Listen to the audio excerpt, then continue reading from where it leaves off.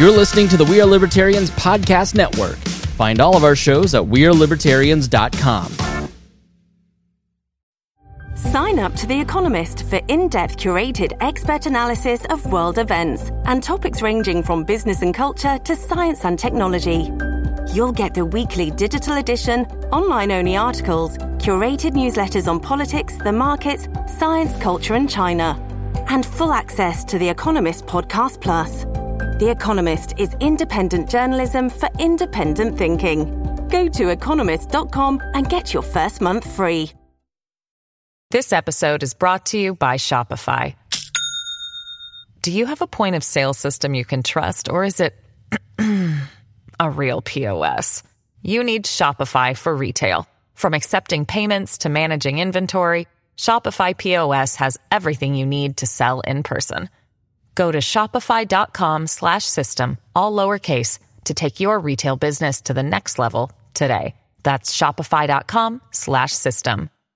All right, let's get back to some boring subjects. Understand the risk to our country. Freedom brings people together. You're listening to the We Are Libertarians Network. Learn more at wearelibertarians.com. Welcome to We Are Libertarians. My name is Chris Spangle. Thank you for joining us here on the program. This is another installment of Path to Libertarianism. Our first conversation with Miranda, where she came on and asked some basic questions that she was wondering about libertarianism, went so well that Adam decided he'd send in some questions, and so he's here with Reinhold and myself, and we're going to talk a little bit about. He's got all kinds of good questions. A lot about charity and how an ANCAP society would work. So stay tuned. We're going to answer his questions and hopefully yours right after this. Warning. This show is for adults, produced by semi-adults. So the language is sometimes strong and offensive. I don't know what I said. Welcome to We Are Libertarians, where our goal is to help you sound smarter while talking to your friends. We examine current events from a libertarian perspective while treating modern politics with all of the irreverence it deserves. There has been lie after lie. We toss out the screaming heads, put people before political parties, and give context to the news to make you think. Now, here's our host, a 15-year veteran of politics and media, Chris Spangle. Welcome to We Are Libertarians. Again, my name is Chris Spangle. Thank you so much for joining us here on the program. It is great to have you here. If you're new to the podcast, we really like to break down the news and try to explain current events and help you understand what is going on. So when you're talking to your friends, you don't feel dumb. There's a lot of stuff going. You're busy. We're busy. That's why I have like 10 co-hosts, because I can't keep track of the news all the time. And so we've collected a smart group of people. Meanwhile, somebody ping Hody. I forgot Hody was supposed to be on this. Reinhold, ping Hody. Tell him that he's on like Pacific Mountain Time or something. And either that or he's rolling around in all that Mormon cash that we just found out about. So that's what this program is about. We are here to help you understand the news, and we do it from a libertarian perspective, which is not conservative. It is not liberal. Sometimes if you're a liberal, you'll go, these guys are on planet X, and then other times you'll go, wow, they're really right on. And if you're a conservative, you'll go, they make so much sense. And then other times you're like, but I want to bomb them. So there's something for everybody. Stay tuned. We have several different series. One is The Swamp Explained, where I talk to my friend Rob Cortell, who is a 45-year fly on the wall in Washington, D.C., and he helps us understand how Washington, D.C. works. We have just a regular show, which I guess I'm going to start calling the Explainer episodes, which is almost every Tuesday night, where we talk about the news and break down the current events. That is what we've done since 2012. And then we have the Path to Libertarianism, where I either talk to a prominent libertarian about their transition to libertarianism from something else, or their obscurity to celebritarianism. And or we bring on somebody like Adam, who has a bunch of questions, who's fairly new to the philosophy, and just kind of goes, I just have a couple sticking points. I mean, for me, early on, it was foreign policy, and then Ron Paul in the 2008 debates helped me go, wow, I guess I get what he's talking about. That makes sense. I think I am a libertarian now. So let me first introduce our cast of characters. Let's start with Harry Price. Harry, it's so good to have you back after your bout of coronavirus. First off, what I had was awful, and I do not wish it on anyone. It was terrible. I couldn't keep anything down except broth, which Gunther stole all the time from me. Yeah, Gunther, the young Price. Yeah, loves broth. I'm still very proud of her today. I found out from today on at preschool she refused to say the pledge. She does it. Nice. At preschool. There's no coaching there. At just preschool, does it her own. She's not saying the pledge. Yes.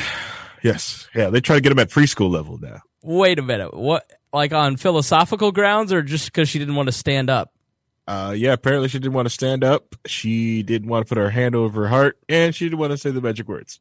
Oh, I'm very proud of her. Tell her that's worth at least a month in your contract in 2021. So when they told me that, I was like, we're going to go get some ice cream. Were they? Did they have like a problem with it? Reinforce that. Yeah, like what was their reaction to it? They were they were just kind of complaining, like she just does what she wants.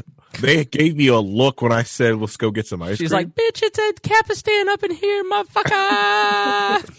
Yeah, they were like, "We need to eat ice cream. We're gonna get ice cream to celebrate." I love that you're teaching her to be disobedient to her public school teachers and rewarding her with ice cream when she doesn't say the pledge. It warms my heart. Is this private school? I pay money for this preschool. Good.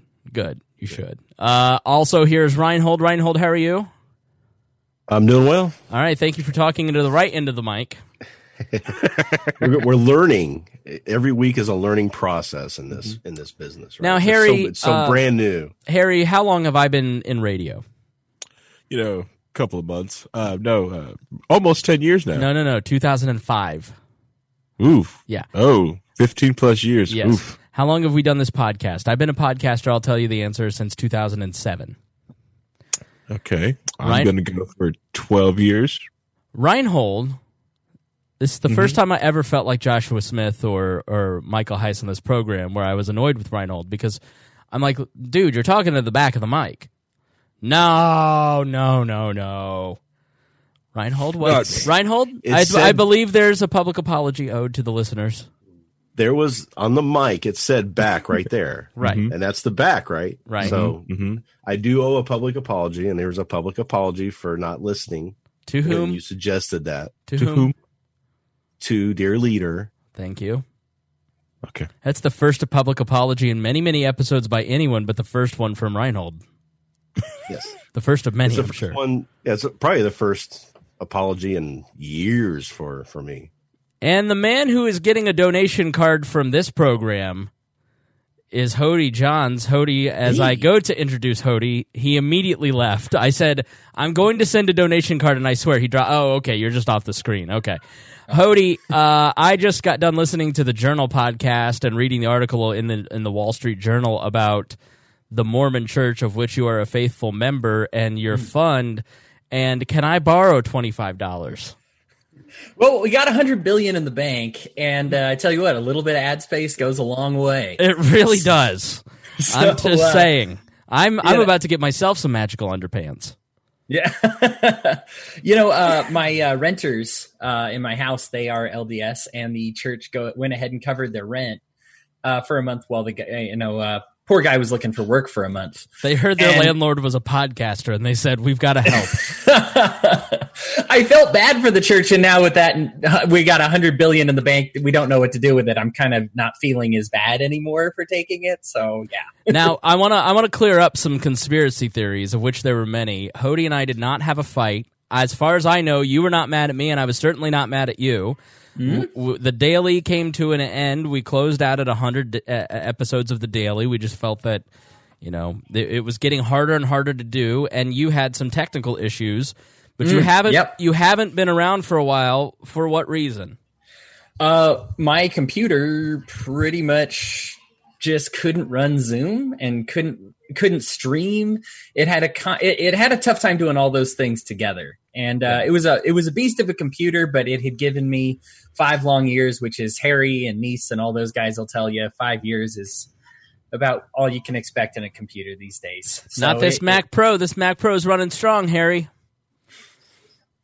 2013, this bad boy's been running. Fire up Paladins then and see how it goes.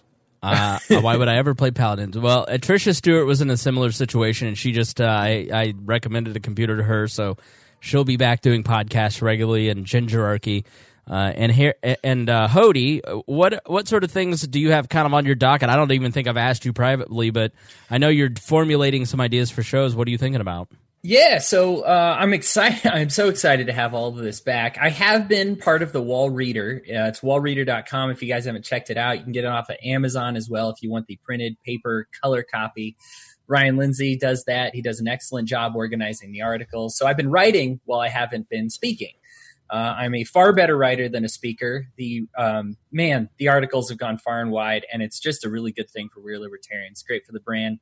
We are providing a ton of different perspectives. Each issue comes with something you will love and something you will hate, and that's something that I love. I love being challenged. I love reading stuff that I disagree with, and stuff that I agree with, of course. And Ryan is a young Reinhold. He enjoys provocation, and I really like that about him. Yeah, I mean, he likes provoking thought. He's not a shit poster. He likes provoking thought, which I like. Me too. He's a good. I think this whole group has kind of rounded me out a little bit. I was certainly probably more right libertarian. I am probably dead center libertarian now, thanks to Dennis and Ryan for sure. Oh, see that Joshua Smith was right. The libs are taking over.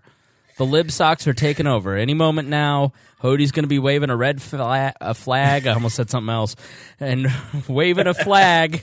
So you can get the Wall Reader, WALreader.com, or you can go to Amazon. You can get a print edition of the first two still, I believe, but you can get a Kindle reader, a Kindle version of all three, and hopefully he has a print version coming out of the third. Has he mentioned that or not? Yeah, no, he has. It's coming. Okay. It is for sure coming. And that'll be great. I'm going to get the debates fired up again. I'm going to move to the Oxford style debates. I think thanks to this podcast, I don't know anybody. My first debate was going to be whether Trump should have been impeached or not. I got a ton for the should have been impeached, and a whole bunch of crickets chirping when I asked if somebody wanted to take the shouldn't have been impeached side. So apparently people didn't want to debate that in a long format. Yeah. I can argue that. I just don't believe it. Yeah. So it wouldn't be genuine, but I could do it. Well, before we jump in to introduce our guest, Adam, I want to take a chance to thank all of our patrons before we get on with the show here. I want to thank our $100 a month patrons, Ed Brehob, Matthew Durbin, Jeff Bennett, Jason Doolittle, Christy Avery, and Craig DaCosta. You guys are awesome, and the patrons keep all of this going. We're paying for the Zoom that we're on right now. We pay a lot for hosting. We're working on a new logo design, which we're going to rebrand all of the different podcasts. You know, Brian Nichols, The Wall Reader, the Libertarian Aurora email newsletter. Go to libertarianaurora.com, and you can get that morning newsletter every morning in your email box. If you listen to the end of last week's show, you understand why that's such a special time in the morning. But you should get the Libertarian Aurora email newsletter. And so we've got a lot of different brands now, and we've got a lot of different logos. And so we're having our good friend Brennan Goodcuff redesign the logo. We're working on that now. If you want to contribute to it, hit me up, or you could just go to paypal.com/wearelibertarians. paypal.me/wearelibertarians. And you can make a contribution towards that if you want to just help pitch in some dollars. If you give $100 or more, I'm going to send you a free T-shirt with the new logo. Be one of the first people to see that logo once we've kind of finally get it done. And that's part of the first step in 2020 of moving things forward. And we're going to do the logo redesign, the brand redesign, get everything looking very clean. We've already updated the website. And then we're going to start looking at bringing back merch and maybe selling some ads, which is why it'll be important to be a patron so you won't be annoyed with ads. Because if you're paying attention to podcasting, people are starting to notice how effective this is. And so we're just trying to bring in some revenue so we can help grow this and fund more creators and fund more libertarian voices out there. And that is what your Patreon money goes towards. And we thank everybody who is a patron. But I want to thank Andrew Bowman and his wife, Megan, the long-suffering Bowman, I call her.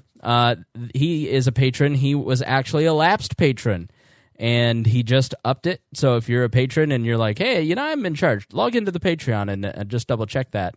And so he wrote us a great note. And if you're a patron or if you're just a listener, if you are out there and you're like, man, I really love this show, I want other listeners who may be on their first episode. The reason I want to start reading letters like this at the beginning of every episode is because there's a ton of people listening for the first time. And so those of you who have listened for a long time, tell the newbies why this podcast has impacted you over a long time. So send us an email at editor@wearelibertarians.com. And Andrew writes, Chris, I know I've expressed this to you over the last year through our conversations, but I wanted to share a note with you for the listeners. I discovered Wall leading up to the 2016 campaign. My wife Megan and I moved back to my hometown to take on a new career adventure after living in Indy for about 3 years. We worked opposite hours and realized that there was more to life than money and a fancy career title. Once we settled into our new home and began our new careers, we found ourselves lost politically. We knew that our views and life experiences did not really match up with the two parties we always hear about. Megan was the one who introduced me to Gary Johnson. After a few searches, I found the Wall feed. It took a few episodes, but I was hooked, and I have been ever since. One moment that really stands out to me is when you so openly discussed going to therapy to work some things out. As a man, we never hear other men so openly talk about mental health. I remember exactly what I was doing when I heard you talk about your own personal struggles so openly and with confidence. This hit me so hard because I also had some struggles personally that I worked through with a therapist. Hearing you tell your story gave me a sense of healing that I was not broken or any less of a person. Since that episode, I have been all in on Wall. The friendships and the community that you have built are lasting and are things I value so much. Each contributor and co-host brings value in a great discussion. The way you've taught me to listen and learn from those with different views has been so valuable to me as I mature in business and a leader. As the dynamic of the show changes, I look forward to continued growth and the success of the Wall Network. I look forward to the focus on how we can impact our community and those closest to us and what role we have in society. Keep up the great work, Andrew Bowman. A lovely letter, and I thank you, Andrew. I really appreciate Andrew's friendship and, by extension, his wife's friendship, and we really appreciate them. They're part of the Wall coal mine, where I force all the contributors into a chat to be my friend, or else I won't have any. So thank you to Andrew for being a part of the team, just like everybody else. Thank you to Sam Schultz for helping organize the notes together.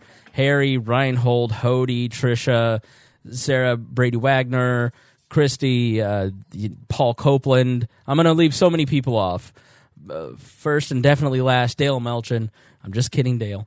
And all our friends at the Boss Hog of Liberty, the Brian Nichols Show, Gingerarchy. So we have such a great network, and I really appreciate everybody's friendship, and we invite you to be part of the community too. Go to our website, wearelibertarians.com, hit the Discord. Harry's in there all the time. Reinhold's in there all the time. Hit the Facebook group. Hody and I are in there all the time. And you can just be part of the group, be a part of the team, get to know some other libertarians that are like-minded, that are cool, that are not uptight, and we're not going to yell at you because you might have a different opinion than we do. We try not to be jerks. I'm a jerk. Like, Hody's a really nice person. Mm-hmm. Reinhold's a really nice person. Harry, the bit of a C word. But, no, I'm just kidding. Harry's actually a great friend and a great person, but I know I can call him the C word without it hurting his feelings. I'm just saying, like, Reinhold just, Reinhold is just going to message you back. If you pose a question and you really expect Reinhold not to respond to you in Discord, well, you are mistaken. You, sir, are ready for an answer. Yeah, just be ready. If you want a book written to you, get ready for it. Well, yeah. It's not that he punches at you. It's just more of if you come with a full cup of water, he will overflow you and you won't accept any of it. But if you come to Reinhold with an empty cup, he will make sure you are full. Well, so I want to thank everybody who funds this community and funds this podcast, and all of those who are a patron. You're really making a big difference, and we invite you to come join us on the Patreon. And I actually have a meeting with Patreon tomorrow to find out how I can better improve the services there and be a better father to our patrons. I don't know what you're called when you're head of a Patreon, but I like to call myself a father to our patrons. Now, let's jump in and let's talk to Adam, because Adam is one of the people out there who is newer to libertarianism and decided to write us an email and ask some basic questions, and probably did not expect that we'd have him on Zoom, on video, talking to us on the air. But he figured out Zoom. And so, Adam, we thank you. I don't know if you want to say your last name. You're more than welcome to say your last name, but I don't want to put that out there if you don't want that out there. Yeah, I'd rather not. That's see, cool. Hody, he's already doesn't want to associate with this. I knew it. Did we not mention those Mormon bucks? Yeah, right. Do you understand the check coming your way? You only have to go to like Saudi Arabia for 2 years and ride a bicycle, but... So, Adam, how did you find the podcast? It was in the run-up to 2016, and I don't remember if I started listening in 16 or maybe it was 15 I started listening. But, yeah, in that run-up to that election, and I was like, there's got to be something better out there than... Well, we hope we haven't let you down. Imagine, there has to be something better out there, and people tune into this podcast and they go... Shit. There isn't. No, we are found the bottom. We are fucked. That's the scariest part of being an adult is you, when you're younger, think, well, there's adults who will be in charge. My high school friends can't be the ones who are in charge. And then you get older and you go, oh no, the idiot's the successful one. So Adam, you found it, did you find it on like what, Google or iTunes or what? I think I was searching iTunes for stuff. Yeah. Okay. That seems to be the main way that people find us. And so do you remember kind of what we were talking about? What made you keep listening to the show is what I want to ask. The first couple episodes I listened to, I seem to remember you had a bunch of people co-hosting with you at the time. Like you were maybe having 3 or 4 people, more than just Harry. It was, a bunch of people all at once, and your conversations would range all over the place. It was so confusing. Nobody was introducing. Yeah. Mm-hmm. It was shit podcasting, I'm sure. But, I mean, there was some really interesting stuff in there and there was definitely a lot of perspectives that I hadn't seen before. Mm-hmm. And I really appreciated that. And that's what kept me coming back. Cool. So what are some things that have kind of stood out, not just from the podcast, but like as you've kind of... Like, when did you? Are you a libertarian? Have you made the decision? Are you going to libertarian heaven? Have you converted yet? I would say yes. At this point, I am a libertarian. Honestly, I still struggle to see how we would make the transition from where we're at now to where we would like to be. And of course, obviously, there's quite a few differences on what is considered the ideal libertarian position, but there's such a wide range just within libertarianism itself. But yes, I would consider myself a libertarian, and just learning the basics of the non-aggression principle. I mean, that's really been a big seller for me. Yeah, that can really. Do you want to take a chance on explaining the non-aggression principle? Like, do you want to give it a shot? Well, I think it was put one way. It was like everything I need to know I learned in kindergarten. Mm-hmm. Tell people the truth. Don't hit them and don't take their stuff. Yep, that's a great Ken Bassan quote, former board member of the Advocates for Self-Government, which, full disclosure, once employed me. Hody, what is the non-aggression principle? Don't hurt people, don't take their stuff. Thank you, Matt Kibbe. Right. But... Let's dive in on it a little bit deeper. It is essentially government is force. Government is different than a private transaction. So we basically said to Adam, hey, we'd love you to come on the podcast. And he evaluated his choices, and he made the choice to come on. That is different. That is a private transaction. That is different than us being the government, and we work for the IRS, and we say, you are due to appear here, and if you don't, we're going to penalize you financially until we put you in jail, or we're just going to put you in jail. And so with every action by the government, it is an act of force. And so libertarians believe in not achieving social or political goals through the initiation of force. which means not using the government to force other people to live the way that we think they ought to live, but governing ourselves. It's a form of self-government. And so that is the non-aggression principle in a nutshell. It's much more verbose than the perfect way that Adam put it, or Hody put it, but it's a little bit more fleshy, let's say. So where Adam, where did you come from? Were you non-political, liberal, Republican? What were you?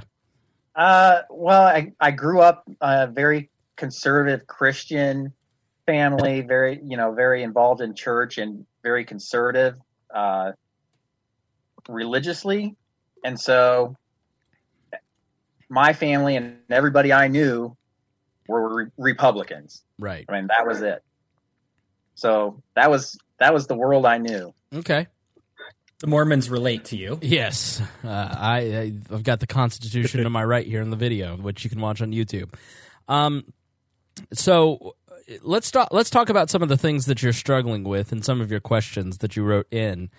What is your first question? What is the thing that you're like, all right, I'm having trouble getting through this concept? The first question that I had thought of when you had put that feeler out there for folks to follow up on Miranda's episode, first question I thought of was, how do you respond to people? And I see this a lot on like social media, Facebook and stuff, where they criticize libertarians by saying, you don't care. It's uncaring about other people. It's every man for himself. And they don't care about poor people, don't care about the environment, all this. How do you respond to that in a water cooler discussion? What's the rebuttal to that? All right. Who wants to take it first?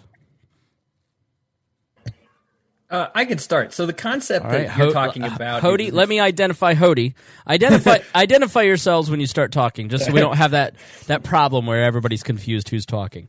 Oh, but I thought Adam fell in love with us during the confusion days. Anyway, this is Hody.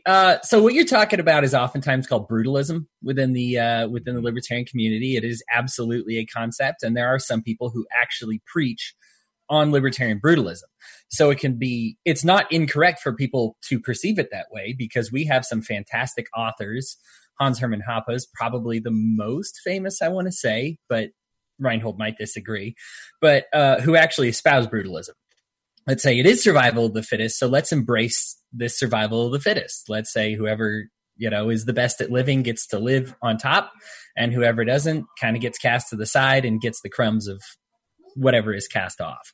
So you're not wrong to identify that, and other people aren't wrong to see it, because they're self-professed libertarians that this is kind of their goal.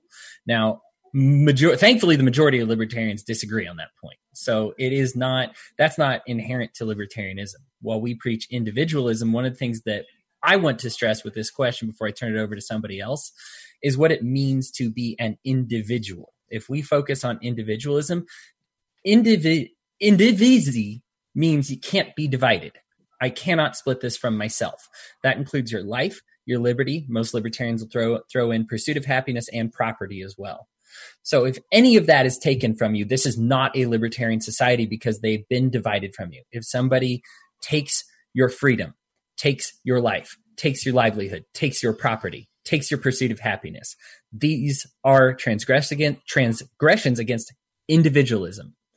And so one of the things that I would stress with this is community is not a bad thing. Collectivism we have a problem with. Community is the solution. That we form voluntary communities and we say, hey, look, I get that I'm all alone out here. This is something that the anarchists struggled with at the collapse of feudal times, was all the pirates banded together really well, and here we are living in our huts and we don't want to get along with our neighbors and band against them. So what we say is, hey, we want to encourage communities without encouraging some type of involuntary collective. And I think that is kind of how we get away from the survival of the fittest and say this is kind of a survival with the fittest, as like a group. And I'll turn that over to somebody else. This episode is brought to you by Shopify. Do you have a point of sale system you can trust, or is it a real POS? You need Shopify for retail. From accepting payments to managing inventory, Shopify POS has everything you need to sell in person. Go to shopify.com/system, all lowercase, to take your retail business to the next level today. That's shopify.com/system.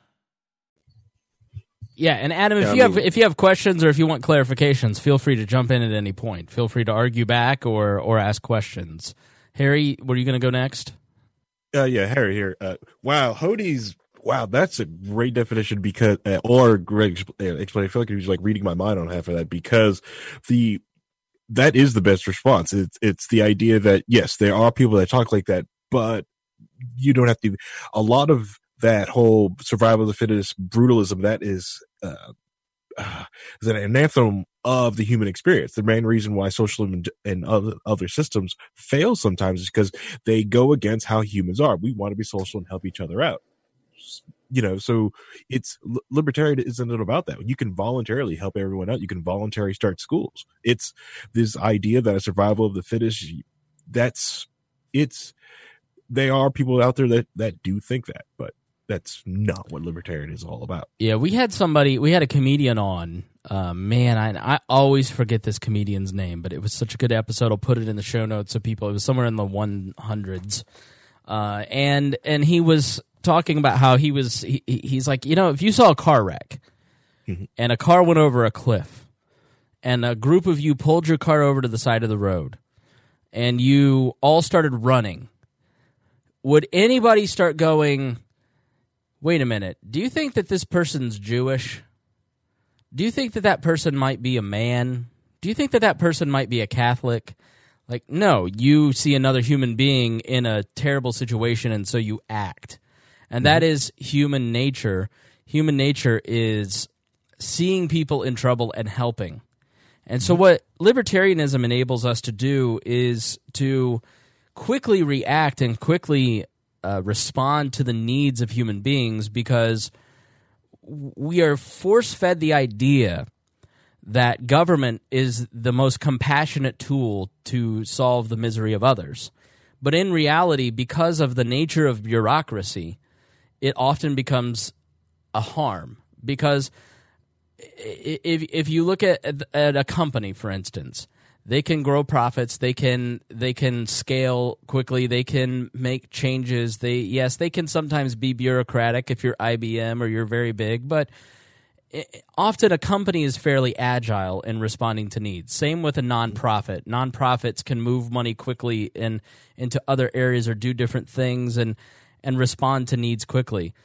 But if you've ever interacted with a government agency like CPS or Medicare office or another agency charged with helping, you often find that they are what you often find with bureaucratic institutions like CPS, firefighters, and they're pretty quick to respond, or a police unit or family social services, you get a lot of, man, I wish I could help you. We just don't have the resources, or the rules don't allow me to do that, or I'm sorry, that's terrible that's happening to you, but I can't do anything for you. Because their budgets are set, and their budgets are usually controlled by political considerations, and so the priorities are usually not the right priorities, and there's no way to have any kind of recourse in that. And so what is supposed to be a compassionate tool in government institutions becomes a tool of harm because it's diminishing services. There's an episode 91 where we, in our series called The Cost, just go through our RSS feed and search the word cost. And we've done a series of interviews with people who were harmed by government policies, by government bureaucracy. And you hear the ways that those government agencies tried to help but unintentionally harmed.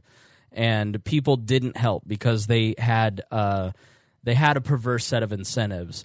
And so, and even then, I think that libertarians often demonize government employees too much. I think that somebody that goes to work for CPS deeply wants to help children and cares about children. And I think they're the first ones to tell you that this is not an appropriate way to help children. You talk to teachers. They want to teach, but the bureaucracy doesn't allow them to teach or do the jobs that they think they ought to do. You talk to police, and they go, I want to do things this way, but the nature of the city council or the state legislature, it forces me into these positions. Soldiers, it's the same thing. It's the same story over and over and over. And what you see in the private sector is when people have that frustration, they start their own thing and build something new, something that actually helps.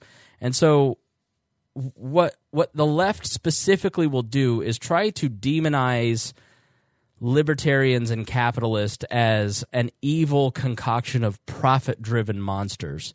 But in reality, what you get with capitalism, what you get with libertarianism, are people who see needs, who see problems that need to be solved, and they're trying to find innovative, creative ways to solve those problems for people. Empathy and compassion are at the very heart of libertarianism, not personal greed. Yes, there are bad actors, like a Bernie Madoff, but often those people get destroyed in their own pride, their own ego, their own greed, their own bad behavior is their downfall. And the people who are compassionate, the people who are driven to make a positive difference, end up thriving. And that's part of why a free society works and a closed, bureaucratically run system like the Soviet Union or North Korea fails. Because the incentives in a closed society or in a bureaucratic system or an administrative state, as we're heading towards, the incentives are to just clock in, clock out, and not really make waves so you don't get fired. That's not empathetic. That's not compassionate in any way, shape, or form. So we've thrown a lot at you, and I'm sure Reinhold wants to jump in here too. So let's pause. Like, what are you hearing, Adam, and how are you processing it? I mean, I think that does make some sense to me, and I think, like you said, a lot of people have that passion to help the people that are around them. But you're right. There's so much restrictions on the options that people have. You know, you're limited in the choices that you can make in how you interact with the people around you. What are the things that you can do? What are the avenues? And then obviously when your resources are being controlled so much by government, it limits your options. Yeah, you look at how politicians fight, and then they go to the legislature and they fight over the funding decisions. And so the bureaucracies, the people who actually are on the ground, the people who work in those bureaucracies, they're going, help, we need more funding, and then they can't get it. And so people don't get helped. It just perpetuates jobs for civil servants instead of actually serving the people that it's meant to. Are there people helped by government programs? Absolutely. Any libertarian that denies that people aren't helped by government programs is just a dishonest or an ill-informed person. But the vast majority of people are not helped. And help puts them on a path that creates dependence. And it perpetuates a cycle that keeps them dependent on the state, which is really what the state wants oftentimes. Reinhold, I'm sure you want to jump in here on this topic too. Go ahead. Yeah. So the way I usually look at this or answer this question is that in order for, let's say, a welfare system to get voted into office, to get put in place, the majority of people have to agree that that's what we want to do. We want to pool our resources and help people. If they would just pool their resources and help those people would get helped. Their thinking is that we want to make sure everybody covers, we're going to use the force of government to make sure that even the people who don't want to help are forced to help, right? So that's the difference between a voluntary helping and government helping. So the problem there is that even the government forcing that to happen, you still have those people who don't want to help are going to find a way to avoid it. They're going to not pay their taxes. They're going to work under the table. They're going to work on cash basis, that sort of thing. So they're going to try and find a way to vote. You don't, like a Bernie Madoff exists. We have all of these rules, all these laws, everything in this government trying to control, making sure that 10% of the people who aren't concerned about helping other people are forced to, and they fail. It fails miserably. And the only people that it ends up hurting are the people who are giving the money freely, or who want to give the money freely. So we got a situation. Let's say you got a woman who's got 4 kids. She's her husband has left her. She's divorced now. She's trying to make ends meet. She's working. She's paying a babysitter. She's taking care of her kids, and she's just getting by, right? And then we decide we want to help some other people, so we put a tax on some things on her income, and now she's not making as much. She can't do that, so she's just barely barely putting her head above surface. And then she has something happen. Her car breaks down, or she has some sickness that her kid now is being, she's got to go take care of that and pay for that. Now she needs help. We have just created a person who needs assistance from other people because we were forcibly taking money. She couldn't, if we weren't forcibly taking that money from her, she could say, okay, this month, because I have this carb deal, I'm not going to give the money to the group that we all agreed to get myself back into a good situation. And while I'm there, I'll give back to that. Or she could go to one of those organizations and ask for help, explain her situation, get a temporary loan. There's all these different ways this could be handled for all the different unique situations that everybody has. But because we want to use it as a political tool, a political hammer on our opponents, is why this is being done through politics. We put those rules in place that prevent helping the people the way they need it the most, and the way to do it efficiently, and it ends up just being, a political. We end up putting politics and helping each other out. We shouldn't have politics in our healthcare. We shouldn't have politics in our charities, because that should be stuff that we just do with each other all the time. Right, because the problem is that when you're taking money out of my paycheck and redistributing it, it doesn't make me feel charitable. But if you donate to a charity, if you donate to a private organization, you're invested in their work, which we'll talk about more later. But I want to mention the bad actor, the Bernie Madoff scenario. When you have government force, when you have that presence of force, you have a gun at the head of the rational good actors, so to speak, okay? Not necessarily a physical gun to everyone's head, but politicians without police officers are just people with bad opinions that nobody wants to talk to. Because they have police officers, and this is why there's so much tension with citizens and police officers, police are being asked to do way more than they've ever been asked to do, because we're criminalizing way more than ever before, because we're forcing other people to live in ways, and it's a perpetuating cycle. It grows bigger and bigger. A bad actor like Bernie Madoff has no problem buying off politicians and crafting legislation for their benefit. Good actors, like the people on this podcast, wouldn't necessarily consider doing that or think that that's ethical, because we act rationally. And so a bad actor who cheats in a private society goes bankrupt. A bad actor who buys off politicians in a public society gets richer, because the state funds are then directed to their coffers in the form of monopolies. So monopolies are often brought up in smearing libertarians, but the reality is that a monopoly needs government force to exist. A government has to force all the other competition out of the realm of possibility for it to exist. And so monopolies are a product of the state. Let me provide a very specific example for that. Okay. Very specific, because we dealt really great with the philosophy here, Adam, but I want to give you, when you're talking with people, you said you want a good explanation. And the philosophy sometimes makes sense, but people don't like it. To what Chris just said, here's a drug, Firdapse, Firdapse. There were 2 companies that were allowed to make it. It dealt with muscular dystrophy diseases. They started in the 90s, and up till a year ago, 2 companies were allowed to make it. The ingredients are so cheap, both companies gave them away for free. You might say, well, why would any company give away a medicine for free? Well, not only was it cheap to make, but they actually made more money just by giving away for free instead of selling it and having their advertising on the outside of the bottle, right? Last year, one of them, I believe it was Jacobs Industries, but they bought out exclusive rights. They created a monopoly. The drug went to $375,000 a pop.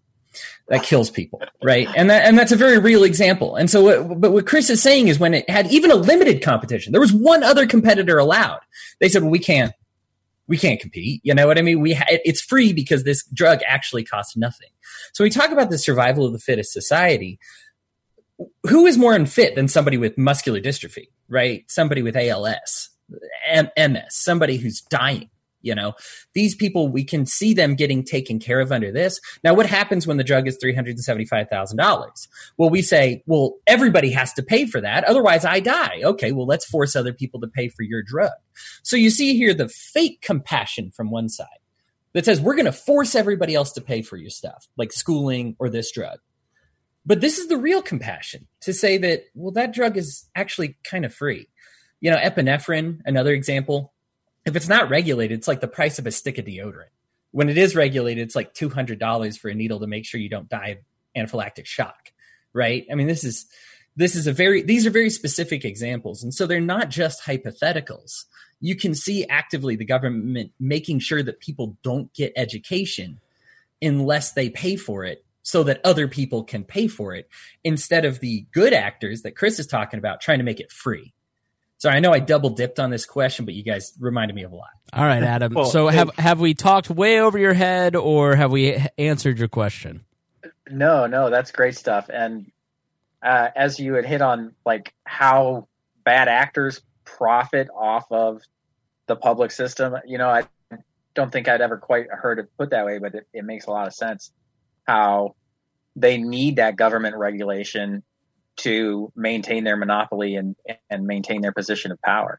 Right. And I just want to jump in real quick. There is a book that was written a little over 100 years ago by a guy named Sumner, who it was titled The Forgotten Man. That phrase was then borrowed by Franklin Delano Roosevelt and turned up 180 degrees on its ear. But it is a great book on exactly this situation. It's not really a book. It's more of a long essay. But he actually has a calculation for A, B, and C, and who the forgotten man is C. So it's something I'd recommend. I don't go into it too deep here because we've got other questions to go to, but just wanted to bring that up. You did a daily on that, right, Reinhold? Yeah, I did. I did do a daily on that. What was the title? It's one of our best. The Forgotten Man. Okay. Go back in the feed and you can find that. All right, let's go to the second question. What is your second question, Adam? I think to kind of follow up on what we had talked about there, another question I had was talking about people who maybe are starting out from a disadvantaged position, kind of like when you're dealing with like systemic racism or people who like just kids that grow up in a poor situation due to the choices that their parents made. First of all, do we have an obligation towards those people? Yes or no? And how would libertarian policy help those people overcome their maybe disadvantaged starting point? Would anyone like to go first? I could go on this one real quick. As far as us having a responsibility, I think we all have responsibility on helping everybody achieve their full potential as best we can. Mentorship is a big thing of mine. I really think that a lot of times when we try to help people through a welfare system, everybody goes, okay, they're taking money out of my check. So I've done my part and I don't have to get involved. But the real thing that needs to be understood is that a lot of those people, that paycheck just helps them get by to the next paycheck, You know, we're not teaching them anything new. Mentorship should be what we do. And I think if everybody who is mildly successful just mentored one other person, I think we would see a big elimination of poor people. And there's a great example of this is a person we know, Rupert, and Chris can talk a little bit more about this, but he has a program that he's been helping kids in troubled situations and getting them the mentorship they need. They become great members of society, and it's all just done through voluntary work. Is none of that stuff is government related in any way. Yeah, so I have a radio show here in Indianapolis called Now Hear This, and I interview nonprofits operating in the Indianapolis area, And I've interviewed 2 subjects on this, and really the whole show is kind of covering the topics that you're asking about.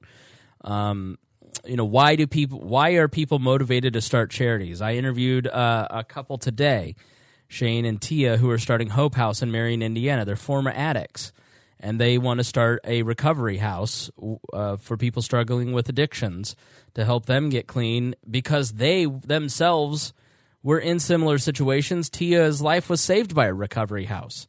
And so because her life was so greatly impacted, she wants to give back and start that for someone else. Rupert, you talked about Rupert, and his program. He was the first person that I interviewed. I interviewed a nonprofit called the 24 Foundation. The Starfish Initiative. The 24 Foundation helps raise money to fight cancer, where hundreds of people across Indianapolis raise money to fight cancer. But the Starfish Initiative is based on the old tale of the starfish. 2 men are walking along the beach. They see a starfish. One man throws a starfish back in the ocean, and the other man goes, "There's hundreds of starfish on the beach. You can't save them all." And he goes, "But I could save that one." And the Starfish Initiative is taking people who are in networks of power, of which I would say everybody on this podcast is in a network of power. We are middle class. We are in upwardly mobile jobs. I don't know about your situation, Adam, but I know about about the 4 of us who are on the show here. We are. I have the ability to pick up the phone and get within 1 or 2 phone calls of people who have power that can help me solve a problem. I'm in a network of power, and that is because I was raised in a middle-class home, wealthy. I had a good school, a good education. I've worked hard. I met the right people, and that helped me get ahead. And there are people who do not have the same access to networks of power. And so what this charity does is they pair someone like me with someone who is clearly a bright student who is not excelling well at school, and they pair them with cross-cultural people. So as a white male, I'd probably be paired with a young black female or a young black male in the inner city. If I were a black male like Harry, I'd probably be paired with a poor white person or a Burmese or Vietnamese person on the south side. Because they want the experience of both of you to have access to a different culture that you don't understand. My entire reason for doing the Pat Down podcast with Ms. Pat and Dion Curry is to have conversations in a very fun and entertaining way about race, and to show that somebody who is as white bread from Plainfield, who grew up in a very advantaged situation like I did, can be close, comfortable friends with somebody like Miss Pat, who now lives in the town that I grew up in, but grew up in a very disadvantaged situation and lives in a culture that I don't understand and don't always get, and vice versa, And so the whole thing is, how do we converse with each other? And so as a person who has a media job, who has certain talents with broadcasting, I've made it part of my mission to talk to people about these things. Like, do I think that because white privilege exists, it should be a penalty for white people? No. But do I think that as a person who has access to power, who has different advantages, do I have a responsibility to try and help people and bring diversity about? Absolutely.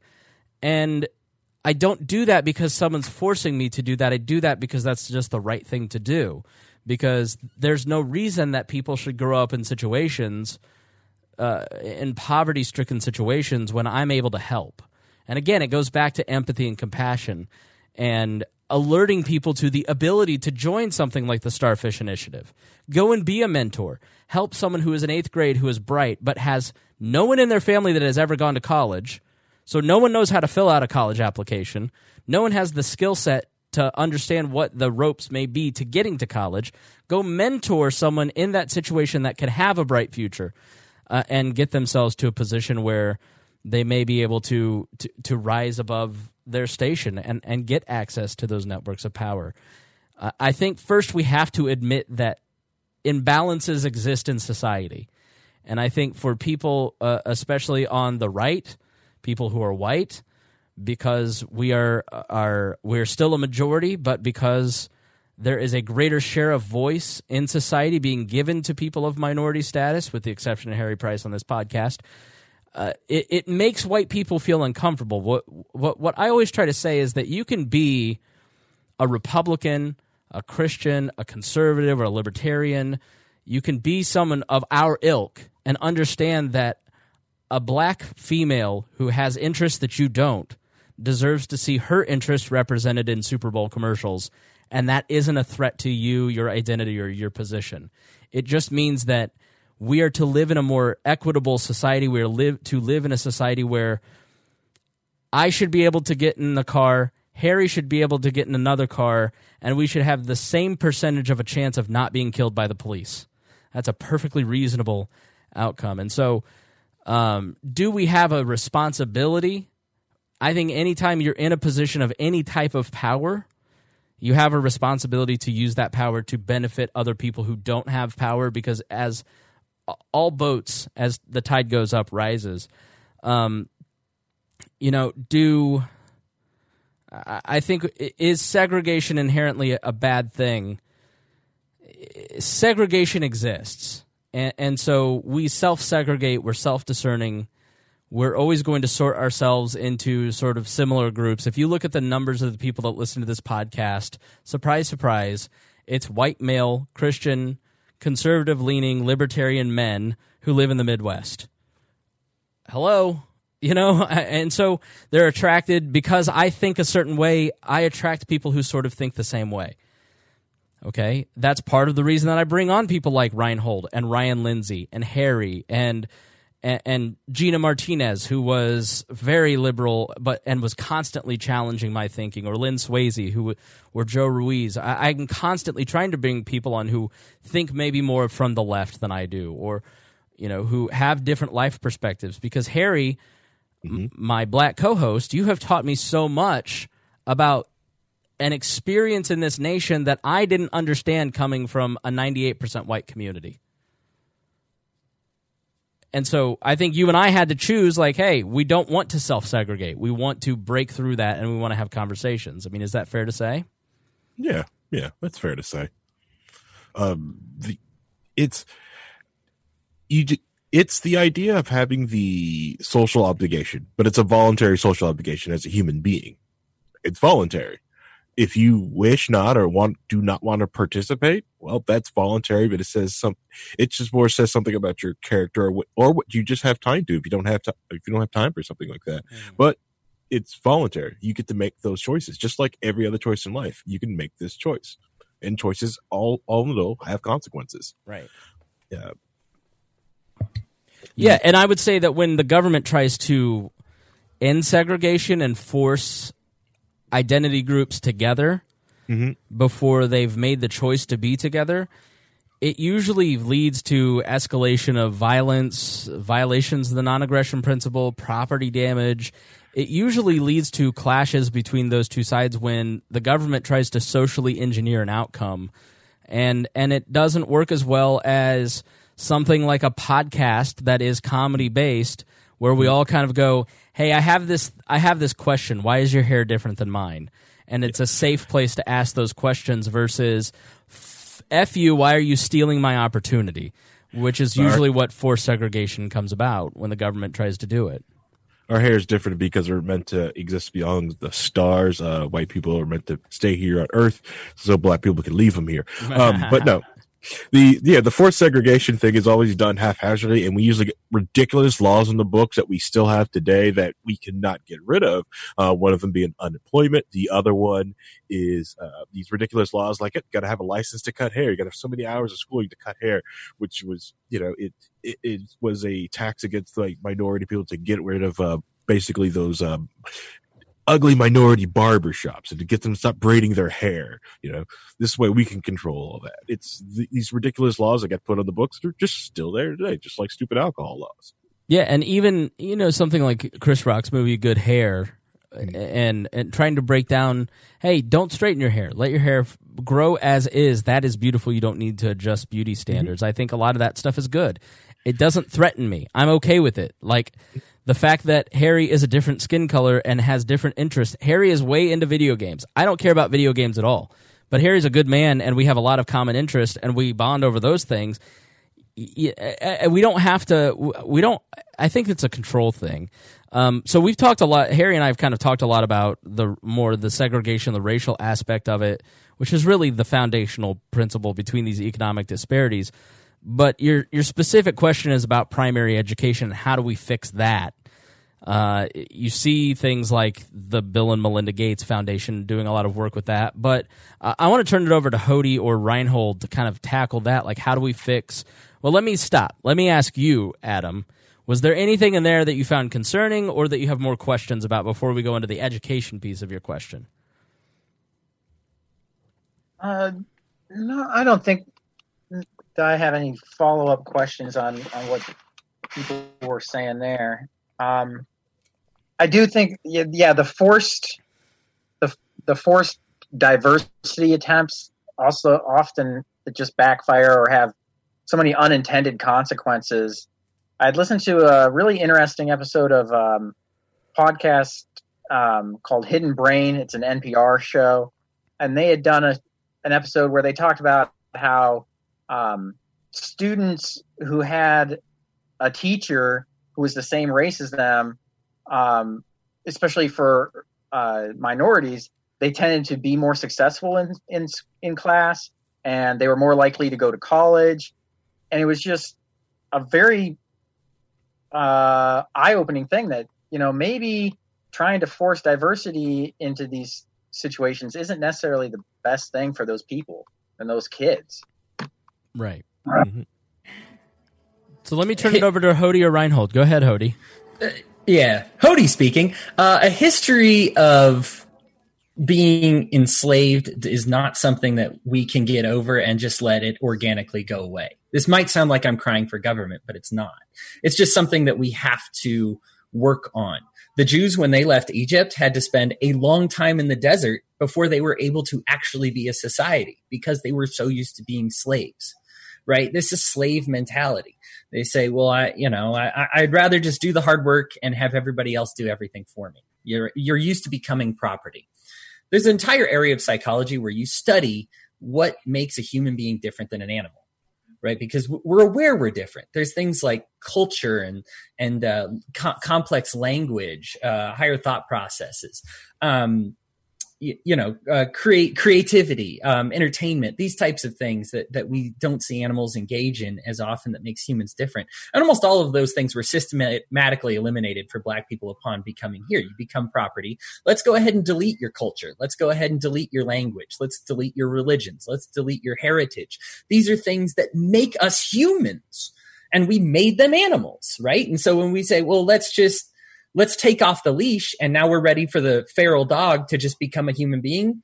That's not the way it works, right? Before I know people are hearing me call Black people feral dogs. It's not at all what I'm talking about. But we did that to them. We treated them that way. So this is how they respond when they say, okay, now here's something I do want to bring up. The closest we ever had to fixing the disparity between the Black family and the white family was right before the War on Poverty. Okay, and this is something that said, as soon as we said your father figure, they never caught up, but as soon as we said your father is replaceable with a paycheck, you're just money is all you are. And we'll provide that money. Well, what's the dad say? Well, I don't need to be here anymore. I'm replaceable by a paycheck. I'm just stuff. I'm just property. I'm just a cog in this machine. And now you've given my family an ability to replace me as a cog in that machine, right? Now, the war on drugs also set them back further. But that was really the beginning point. I actually had to look it up. I was listening to another podcast that talked about how the War on Poverty did this to the Black family. I didn't know. But we actually lost more fathers as head of their Black fathers, the head of their household during that time than we even did during the War on Drugs, which also set them back. Right. So how do we fix these things? Well, it's not a matter of saying, here's more money. We talk about reparations. We've been paying reparations forever. We pay money. We're constantly willing to say like, hey, here, we'll help you catch up. We'll do some affirmative action. We'll force colleges to integrate you and all these things. Why doesn't it work? Because that says we have to have you here, but we don't want you here. Okay. Like, you're replaceable by a check. You can kind of take it or leave it. You know what I mean? We really don't need you. Now, you look at successful companies. You look at those board of CEOs. How many of them are all white men? Man, that used to be true about 20 years ago. It's not anymore. Let me give you a real life example of how that impacted my father in a certain way. Now, my dad, he's apolitical. He doesn't care. But his big thing was, he said he used to not see the value in diversity.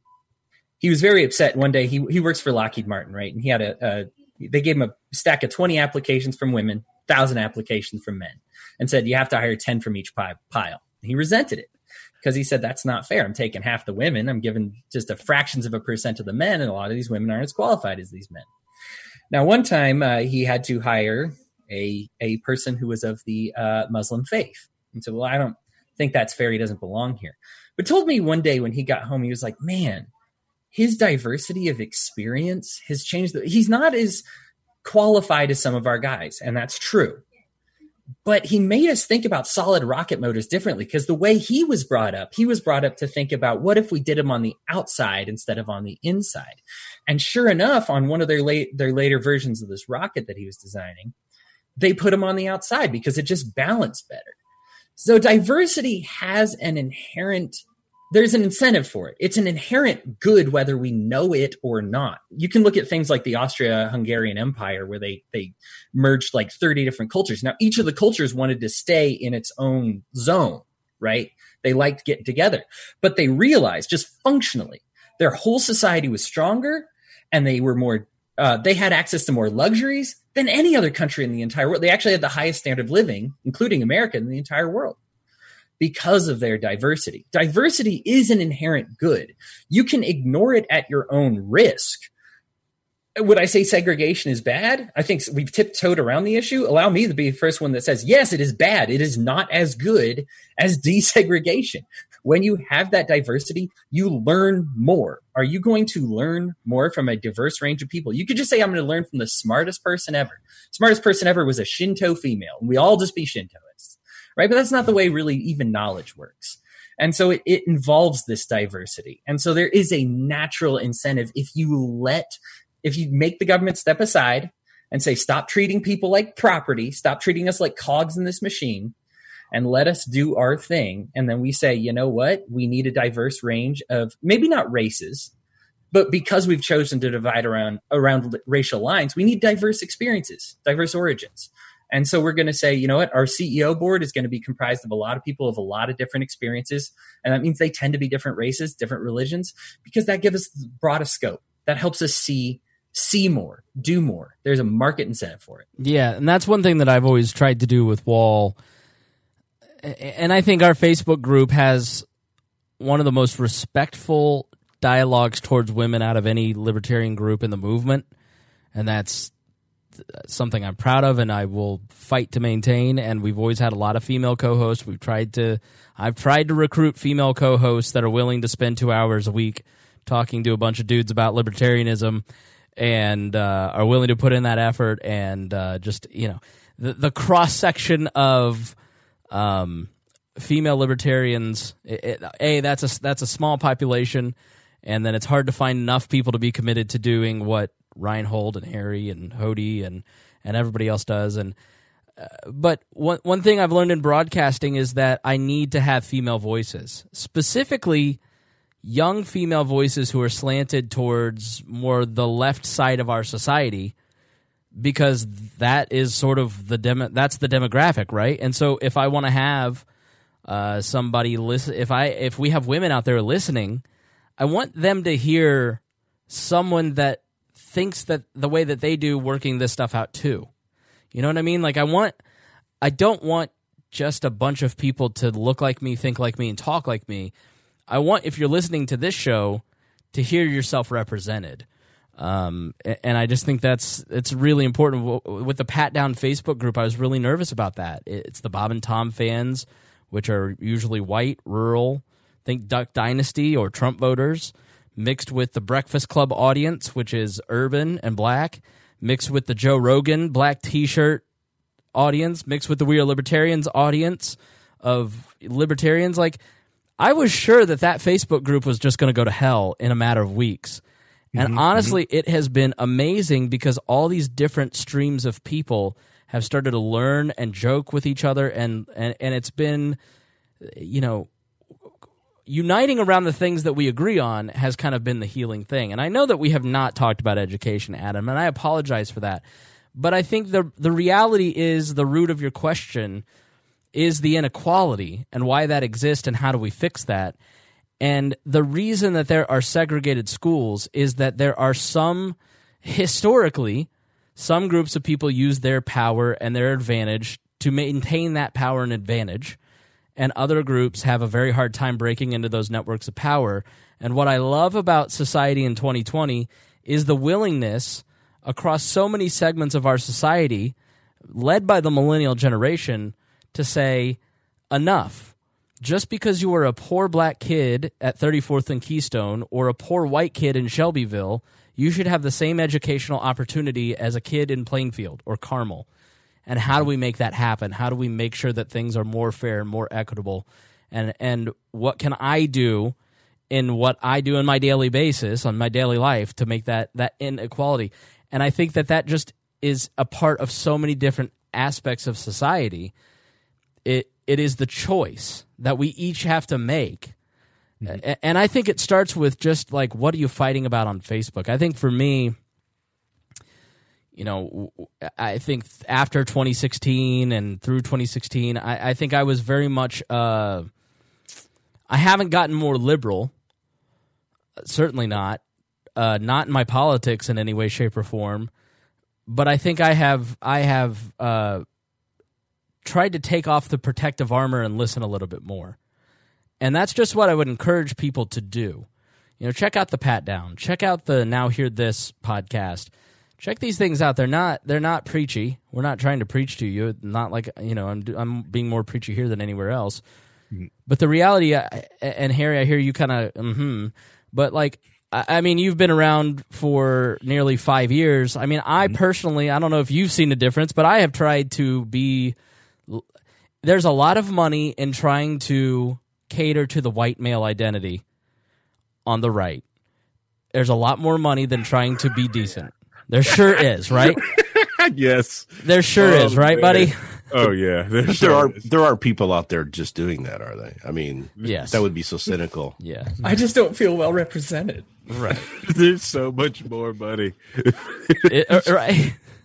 Only e-girls can make more than the Jordan Peterson. I mean, I'm not saying Jordan Peterson does that, but like the people who are like, I'm a big Jordan Peterson fan, and that's their flag that they're waving to try to recruit people. And right. we saw it long ago with Chris Cantwell, and then look who he turned into. Look at Stefan Molyneux. Like, Cantwell and Molyneux are two guys that I never promoted on for years on the We Are Libertarians website, or the Advocates for Self-Government website, or the libertarianpodcast.com website that I run to promote other libertarian shows. I've never put Cantwell or Molyneux on there because you always knew who they were. You just could tell. They just didn't say it out loud.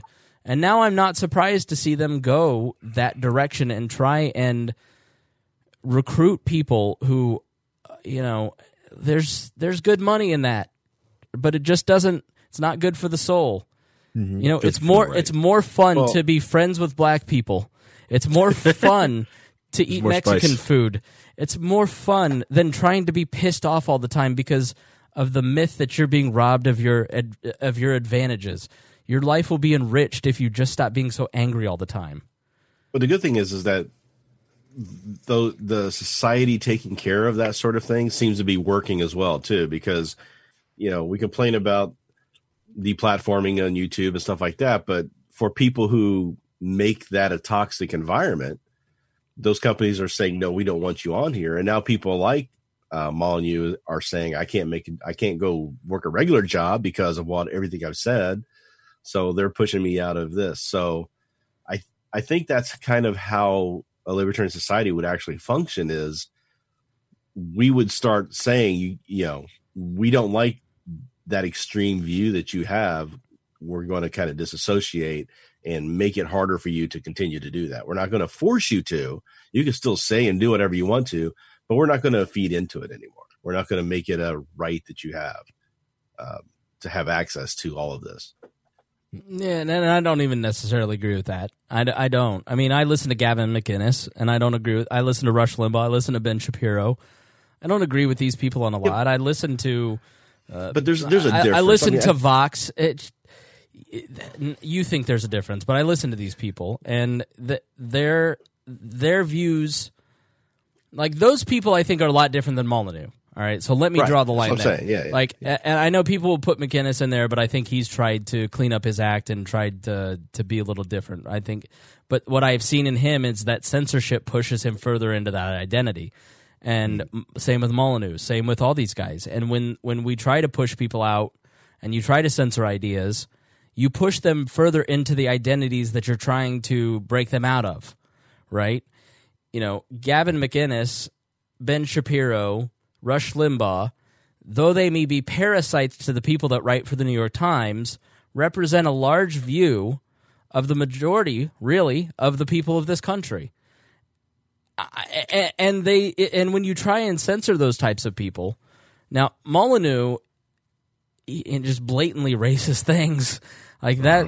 I mean, I get when private companies go, I don't want to have you on our platform. You're bad for business. Go start your own, figure it out, which a lot of these people have done, you know. But I don't know. So, Adam, I feel like we wandered way off the reservation. I hope that we even came close to answering your question, pal. No, that was good stuff. I appreciate Did we ever talk about education? I don't think we got to it. Did we come close, buddy? Easy answer. The government answer is there's 20 seats in a classroom. That classroom's the best in the nation, costs $1 million to get in there. And we're going to force that classroom to put 3 minorities in there. So it's still going to be majority dominated, and you're going to have a few token minorities in there. All right? What is the first colleges? Yeah, the first colleges in the United States were privately funded. They were charity done, you know. Same with the hospitals; they were charity. Southern Methodist University. Yeah, and as soon as you start getting government involved, then you start introducing politics into how we're teaching these kids and what we're teaching them. And instead of teaching them how to think, now we're just teaching them how to pass tests because that's the measure we want to have. And it's like you have no choice no more, right? So if I had kids and I want them to go to a good school and I'm only locked into this one school and that school is terrible. Yep. Where's the choice? You know, it's kind of put me in a bad situation. Harry, see the limit on opportunity. Let me go to Harry. Hey, go ahead, Harry. Hey, white man, shut up. Harry, go ahead. Well, yeah, and a lot of things they do is like shut the community out of dictating what's going on in the schools. You'll notice that with certain school districts will use the unions to bully down the teachers, so you can't get rid of bad teachers. They say you have to bring your kids, if they live in these lines, have to go to our school, but regardless of how bad we are, it doesn't matter. You have to go through here, and those same systems also try to block people when they try to break down those barriers. We saw that happen here in Indiana when people were getting rid of school choice. And so you have the ability to go to any school district because the money follows the kid. It doesn't have to go to the school district just because it's down the street. And if you have the ability to take your kid to any school or get that kid to that school, hey, they can go to that school whether they live there or not. It's, you know. Yeah, I would highly hold on, white man. I would highly recommend Milton Friedman's "Free to Choose," which is about school choice and the voucher system. And choice would add a lot of, just like in the first instance when we talked about monopolies. When you've monopolized K through 12 education, you don't see a lot of opportunities. You see a lot of segregation. You see here in Indianapolis, Manual High School graduating 36%. And Indianapolis, a podcast that I am the producer of called Leaders and Legends, we've focused on Indianapolis and their reform in education because Republicans and Democrats, backed by big money, by Fred Klipsch, Crystal DeHaan, major, if you've seen Klipsch speakers, that he has been a major funder of education here. There's the Lumina Foundation, which Sally Mae converted itself into a foundation. It's headquartered here in downtown Indianapolis. Indianapolis is ground zero for educational reform. It's the testing ground. And in Leaders and Legends, we talked to the Mind Trust. We talked to David Harris. We talked to the heads of several colleges. The name of the Marion president is escaping me right now. We have extensive conversations about education reform and the expansion of choice here in Indianapolis. and how much that has benefited communities that are disadvantaged. Be it poor white kids, poor black kids, poor Hispanic kids, poor Asian kids, poor anybody who would have been forced to go to a crummy school that was failing 15, 20 years ago in IPS. The IPS school now, my family, some of my family members chose to send their kids to the IPS magnet schools over the private school that they were going to go to because they're better. And so Indianapolis has been a model for expanding school choice, which has led to people, basically the leadership, the money, the politicians, everybody laid down their arms and said, we're not going to focus on what's best for our party. We're going to focus on what's best for kids, specifically kids that don't have the access to Fred Klipsch's money normally. And they built a system, and they have built schools that are really rapidly advancing students of an economically disadvantaged situation. So I would highly encourage people to go check out the Leaders and Legends podcast and listen to some of those educational reform episodes, and you're going to hear a model for your city or your town on how to do some of this stuff. So, Adam, that's sort of the expansion of choice will help, but it comes down to people intentionally choosing to accept the truth that there are inequalities in our society, and there are certain things that I can do and cannot do that the four panelists here or the listener, inequalities will always exist, but how disparate are those inequalities, and how can we best solve those together as opposed to exploiting those to tear ourselves apart? And that's sort of how you get to a society that's more free and fair.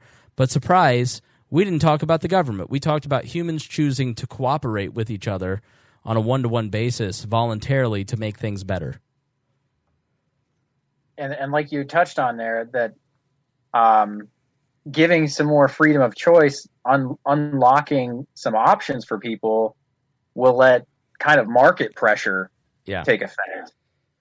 And the quality will rise. Right. Yeah. Okay, markets are incredible things. Yep. So what? They will. Quiet, white man. So Adam, what is your fourth question?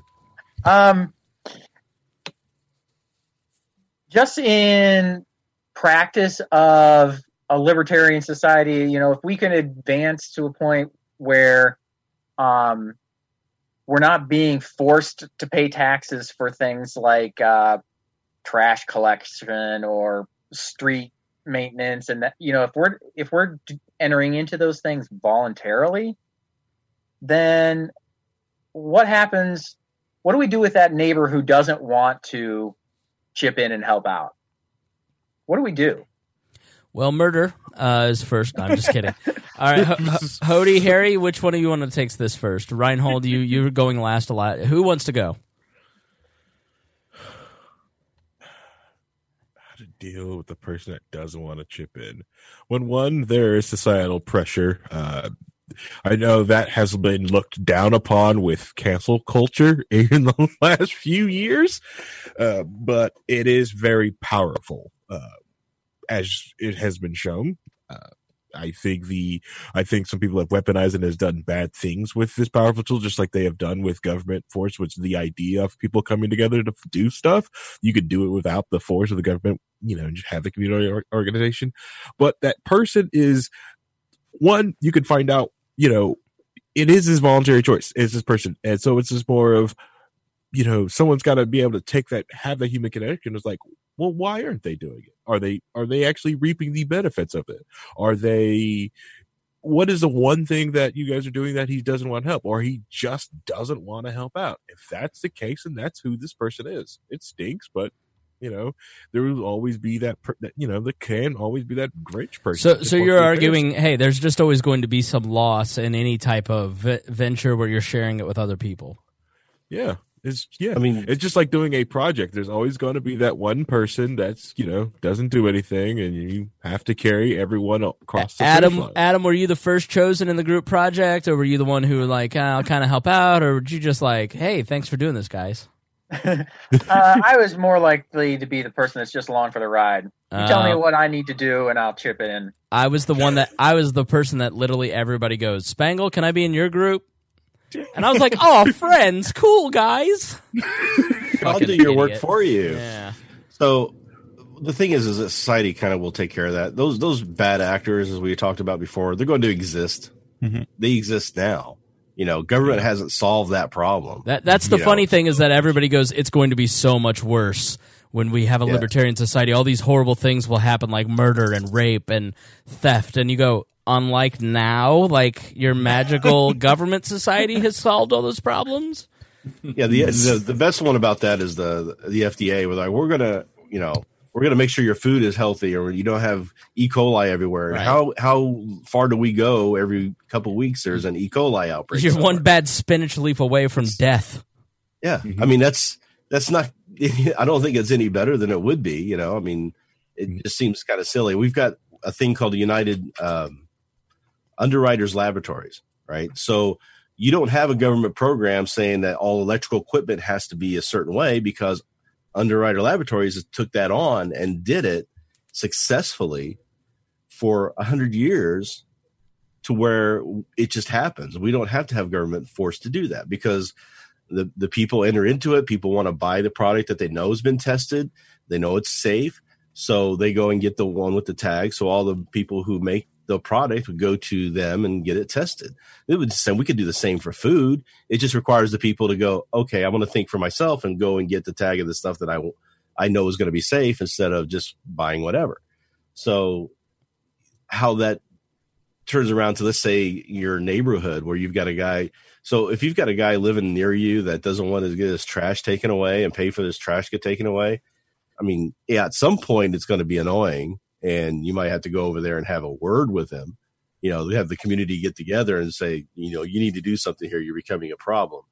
But otherwise, if he wants to live like that, as long as it's not really affecting you, let him wallow in that misery, right? I mean, that at some point you can't make people be something that they don't want to be. So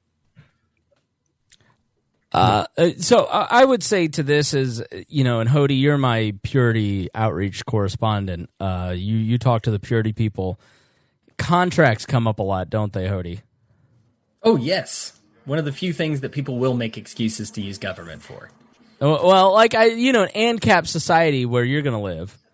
Oh, yes, in Capistan, yeah. Right, Mm-hmm. me and Reinhold will be over in constitutional Republican land or minarcho-capitalism or whatever. Harry will minarcho-capitalist. Yeah, but over in Capistan where you live, there's going to be strong homeowners associations, won't there? I wholly hate the idea of homeowner hell. I really do. And so I guess maybe I'm less ANCAP than you thought. I don't want to disappoint, but that's more feudalism. Yeah. Yeah, that's kind of borders on the more feudal Hoppian thing. And a lot of ANCAPs love it, and I'm not big on it. I will say I'm more of an anarchist than a minarchist, probably more than you guys, but I still don't see myself giving over power. If I hated the government doing it, why would I hate some conglomerate owners, owning my whole neighborhood? I don't want the government owning my land. Why do I want somebody else owning my land? I thought the whole point was for me to own my land. And that's the thing, is that it's at that point is really still government, right? I mean, it's just called something else. Yes, you're still giving power up to someone else to tell you how you're going to do things. So it's what always confuses me about the the Ancapistan, is that it's still government, even though you don't call it that. Well, yeah. Now let's talk about this. I love this question from you, Adam, because I think this addresses something libertarians get called idealistic, right? We believe in this utopia, this beautiful land. Well, let's talk about that guy who's decided to unelect for all his services. He doesn't want any defense. He doesn't want any education. He doesn't want any trash, any roads. Well, what happens to that guy? Well, let's not pretend that bad guys stop existing just because we let's say significantly decreased or got rid of the size of the government. Did all the bad people go away? Somebody told me this once. Let's not pretend that some of these old mobsters were going to be like school teachers instead of mobsters, right? They're bad people. Bad people are out there, and bad people want to prey on those people. right? There is a protection. This is something that is played out before. And the more laws you create, the more, the Rupert makes this point all the time. When you lock somebody up for a minor offense, you put them in with a better class of criminal, you diminish their chance of getting a job, and so they turn to a permanent life of crime where they're like, this is just my life now. And so you actually create more bad actors because you have criminalized so many behaviors, Hody. Yep. That's believe it or not, that's all I had to say about it. All right. So, Adam, can you deal with the fact that in a libertarian society, you may or may not be able to trust your neighbor? So, to follow up on that, is there a point where that guy who doesn't want to pay for sewer services, doesn't want to pay to have his trash hauled away, at what point is there a point where that becomes so damaging to his neighbors that he is violating the non-aggression principle, or am I wrong on that? No, I think you can make the case that something like pollution, for instance, does violate the non-aggression principle, and you would have the right to turn them into so what an ANCAP believes, and I have always struggled with this. Walter Block came on the show and tried to explain it to me, and I just was like, what if I don't recognize your police force? Like, it's basically if I grew up in Plainfield and Avon had their own town court and police, and Avon contracted with this police force and this court system, and I killed somebody in Avon, and then they came to Plainfield to arrest me, and I'm like, bitch, I don't agree with your authority. I don't quite know how all that would work out. I mean, that's why I'm not as skittish about the centralization of force in terms of the courts. Do believe in private police forces, private fire, private, all that. But because once you centralize the force within the courts, then you have one court system in a jurisdiction that everybody recognizes that one authority instead of contracting with their own individual court system, right? Like if we're neighbors and you're subscribing to, E-court and I'm subscribing to Geo-court, it gets to a point where I'm like, and I don't even know, Hody, if I'm representing it right, but this is how I understand it after 12 years of following libertarians. It gets convoluted. It gets tough. But in a situation, I tend to believe that as much as I would like to live in a private society where I would live in a town that has private services and government would cease to exist, I don't know that we're going to get there in my lifetime. But all I can do is shows like this to try and answer your questions and get you to wake up and try and get more people so we can, in future generations, implement that. But what I would say is that generally people kind of mind their own business, don't they? Your neighbors kind of mind their own business. They have their property, and the incentive is to take care of their property. And they don't necessarily care about your property. They want you to take care of your property because it helps their property values. But in reality, most people are trying to protect their asset. Mm-hmm. And so the more ownership, which you'd have much more ownership in a private society, including actually owning your land, because if you buy a piece of property, you don't inherently own the land. Michael Badnarek's book, I think it's called "It's Good to Be a King," kind of explains the idea that you don't really own your own land. Don't pay your property taxes and see if you own your own land in America. But the reality is that the more that people own, the more they're going to take care of. Our wildfire episode, wildly popular episode about wildfires, let me tell you. But the solution is private ownership of forests, because private forest ownership will incentivize that person to take care of that asset, and it will probably be owned by somebody like Frank Muir, who cares about the environment more than you and I do, and way more than a politician does. And the five would you rather see the Sierra Club right manage our parks as opposed to our government, who is just going to do things based off of whatever politics dictates at that time? Right. And so the reality is that in a society based on private ownership, you're going to see more care of property and less incentive to pollute, because it could diminish your ability to resell that piece of property, which would be a much more important currency than even now in our private society, Adam. So does that make sense? Yeah. The more people, the more responsibility, own their own things, have a vested interest in their own things. There's that neglect is going to become more rare. Mismanagement should become more rare. Personal responsibility is the key word. Yes. You will become responsible for more. And as we have become responsible for more in the internet age, what have we done? We've created virtual assistants. We've created AI. We're a very, very economical species where we try to optimize everything all the time. And so people will go, it'll overwhelm me, all the subscriptions that I'd have to have. Okay, well, you'd have to manage your Disney Plus and your trash subscription.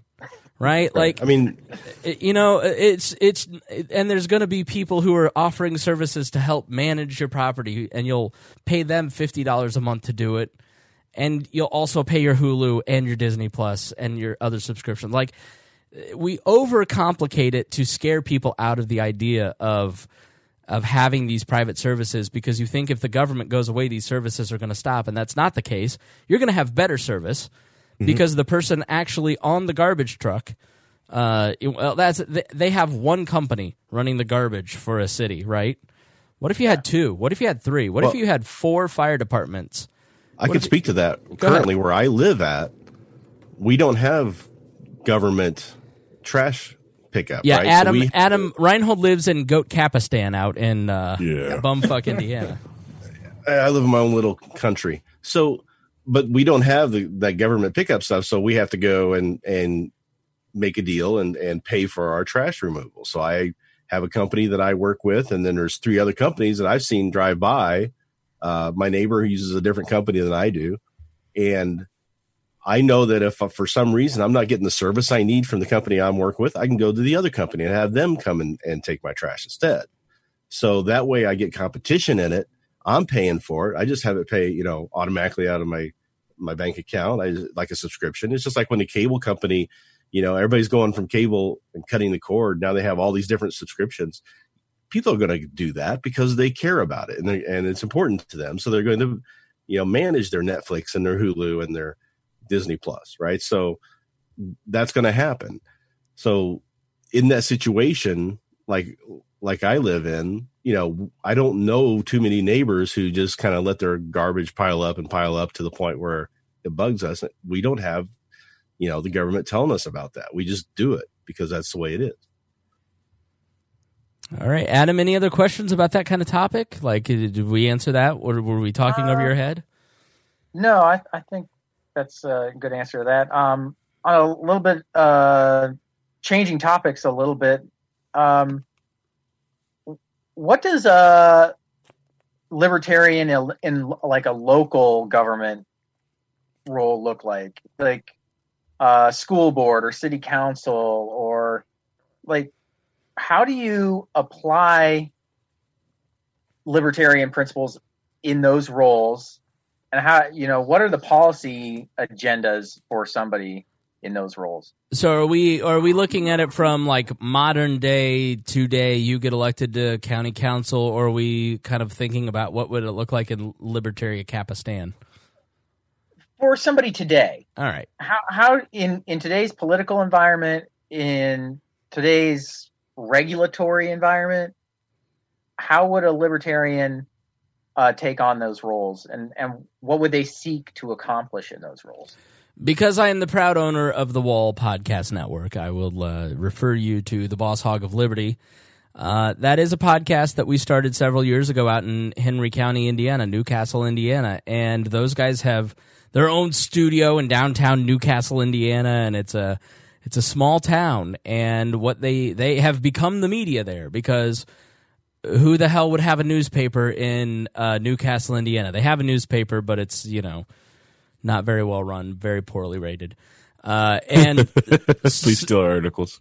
And so they have become the media, the dominant media in Henry County, Indiana, because they talk about a lot of these issues. And so I would refer people overall, if you want to get a deep dive that's fun and some might call listenable, education on this specific question, then check out the Boss Hog of Liberty on the We Are Libertarian Network. But, you know, I think this is where a lot of libertarians fight, and this is the breakdown. This is the breaking point for a lot of people, because philosophy is really easy, and having answered the questions that we've answered over the last, you know, hour and 30 minutes, those are really easy because that's all theoretical. Mm-hmm. But it's very hard when you start applying any set of principles to the human animal. You know, if it's very difficult when you start applying Christian principles or Muslim principles or liberal principles or socialist principles or libertarian principles to enacting them, because back to the diversity conversation, there's a lot of people in the world, and there is a lot of different viewpoints, and there are a lot of different backgrounds, and so it can be very hard. And so what I always say to libertarians is be as libertarian as you possibly can and be proud of it. Openly announce that you're a libertarian and don't equivocate. Don't try to be well-liked. And I think where a lot of libertarians on the pragmatic side break down is they try to get everyone to like them. And they get mad at libertarians when they do things that might make them not liked. And I've taken a lot of shit from libertarians over the years locally, since starting We Are Libertarians and turning it into a real podcast, for doing things that just make us look bad, and it looks like infighting. Like, sorry, I'm converting thousands of libertarians a year, and you know that's just the cost of doing business. We're not all one Borg. We're not all an amalgamation of each other. And the reality is that if you're going to be in politics, you're going to have to do things that make you disliked. Republicans are going to dislike you. Democrats are going to dislike you. Your own party will dislike you even more. The most bitter fights are intra-party fights. Not, I expect a Republican to shiv me in the back, but if I'm a Democrat, I can't believe the other Democrat did that in that primary. That's the most bitter fights. And so, you know, whatever you are, be one proudly. And that's where you'll get ahead the most. And so if you are a pure libertarian, and purity and being a real libertarian and having the Mises Caucus like you the most is your goal, then you're probably not going to want to run for office. Because if you run for office as a pure libertarian, most of the public is going to think that you're a batshit fucking crazy person. Right, Harry? Yep. Oh, yeah. Oh, yeah. And there's also a line to it, too, you know, because you got to be stand up, be proud, but stop at the point where you're on stage and get ready to take your clothes off and dance. Yes. Just stop there. And the inverse, if you're trying to run a campaign that is tailored to getting the political insiders to like you, you're going to look milquetoast. The libertarians aren't going to support and like you, and the public probably won't care either. And so the reality is people like confidence, and they like to know exactly where you stand, and that's why Donald Trump is president and Hillary Clinton is not. Hillary Clinton tries to project what you ought to think she is, and Donald Trump is just an unapologetic person. Like, people don't like apologies. And so whenever you run for office, you're going to have to run for the office that you're seeking, because it's a job interview. And so if you're running as a county commissioner, you can run as libertarian as possible, but once you get elected, you may be faced with choices, as our friend Jeremiah Morrill faced when he was on the Parks Board, the decisions that are not clear-cut NAP violations. Do we move the Doughboy from this part of the park to the other part of the park?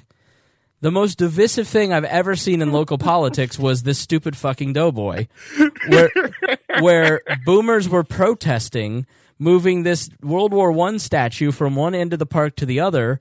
This guy had personally donated tens of thousands of dollars to build this veterans memorial featuring this Doughboy statue that was mass-produced in 1920 or something. And it was in this dilapidated part of the park. Nobody ever knew it was even there. And he was moving it to a prominent position. And you would have thought that literally Jeremiah had nuked Roosevelt. Like, it was insane. I mean, and so there's no, like, inherent libertarian position on should the Doughboy be in its old spot or its new spot, you know? And so that's part of being in office, is dealing with the peculiarities and the weirdness of people. and it's getting along with people. Politics is the people business. It's about networking. It's about being nice to people. It's about being friends with people. It's about making deals. It's about, I'll trade my vote for this vote. It's about trading information. And oftentimes in politics, philosophy has very little to do with it. It's more like sales and marketing than it is, writing code. It's to put it in business terms. There's not a philosophy just doesn't enter into it. There are some clear-cut things. I think if you look at somebody like Rand Paul or Thomas Massie, we said this on the last episode. Thomas Massie or Rand Paul, because they're Republicans, on the things that don't really matter in terms of libertarian philosophy, just sort of go, yeah, I'll say Trump shouldn't be impeached because who really cares? Like, I'm going to save my powder for something that matters. And then when he tries to start a World War III with Iran, then Rand Paul gets all uppity in Trump's face. And the Republicans go, this effing Rand Paul, I can't believe what a jerk he is. But then like 3 weeks later, he's like, we need to out the whistleblower. And they're like, yay, Rand Paul. And so I think somebody like Rand Paul has made the calculated choice of like, I'm going to be a homer on the things that don't really matter to liberty. But on the things that do matter to liberty, I'm going to be principled, and I'm going to really, I've criticized him for so long, from probably episode 1 in 2012, for endorsing people like Mitt Romney or who was the pedophile down in Alabama? Alleged pedophile. Roy Moore. Neese. Oh, Roy Moore. Not James Neese. So when it comes to politics, the other parties have this too. If you're a pure conservative, whatever that should mean in 2020 anymore, who knows? Or if you're a progressive Democrat and you're Bernie Sanders, although it's working for him tonight as he's winning the New Hampshire primaries. Andrew Yang dropped out, by the way. So my Yang is out.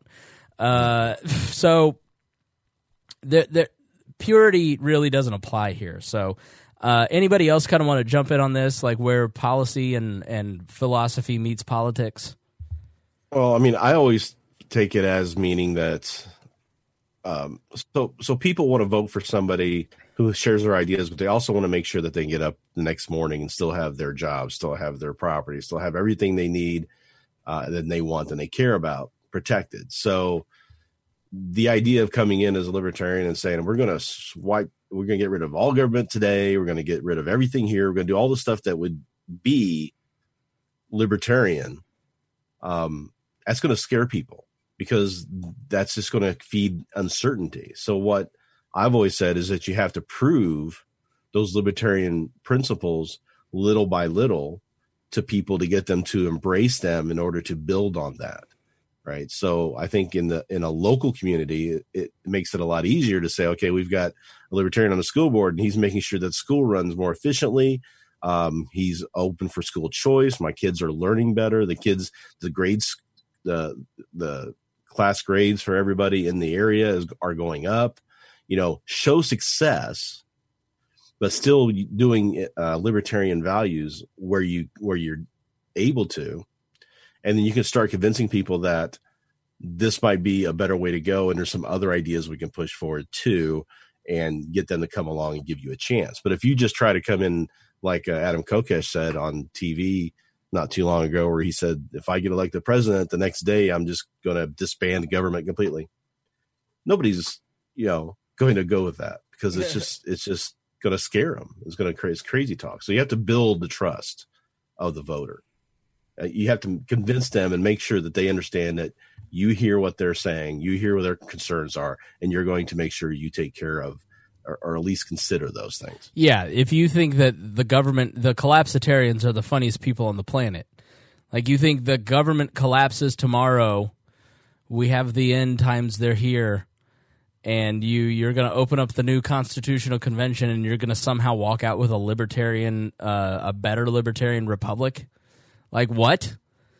The people are choosing the government they have now. You think that they're going to choose a more libertarian government than the one they have?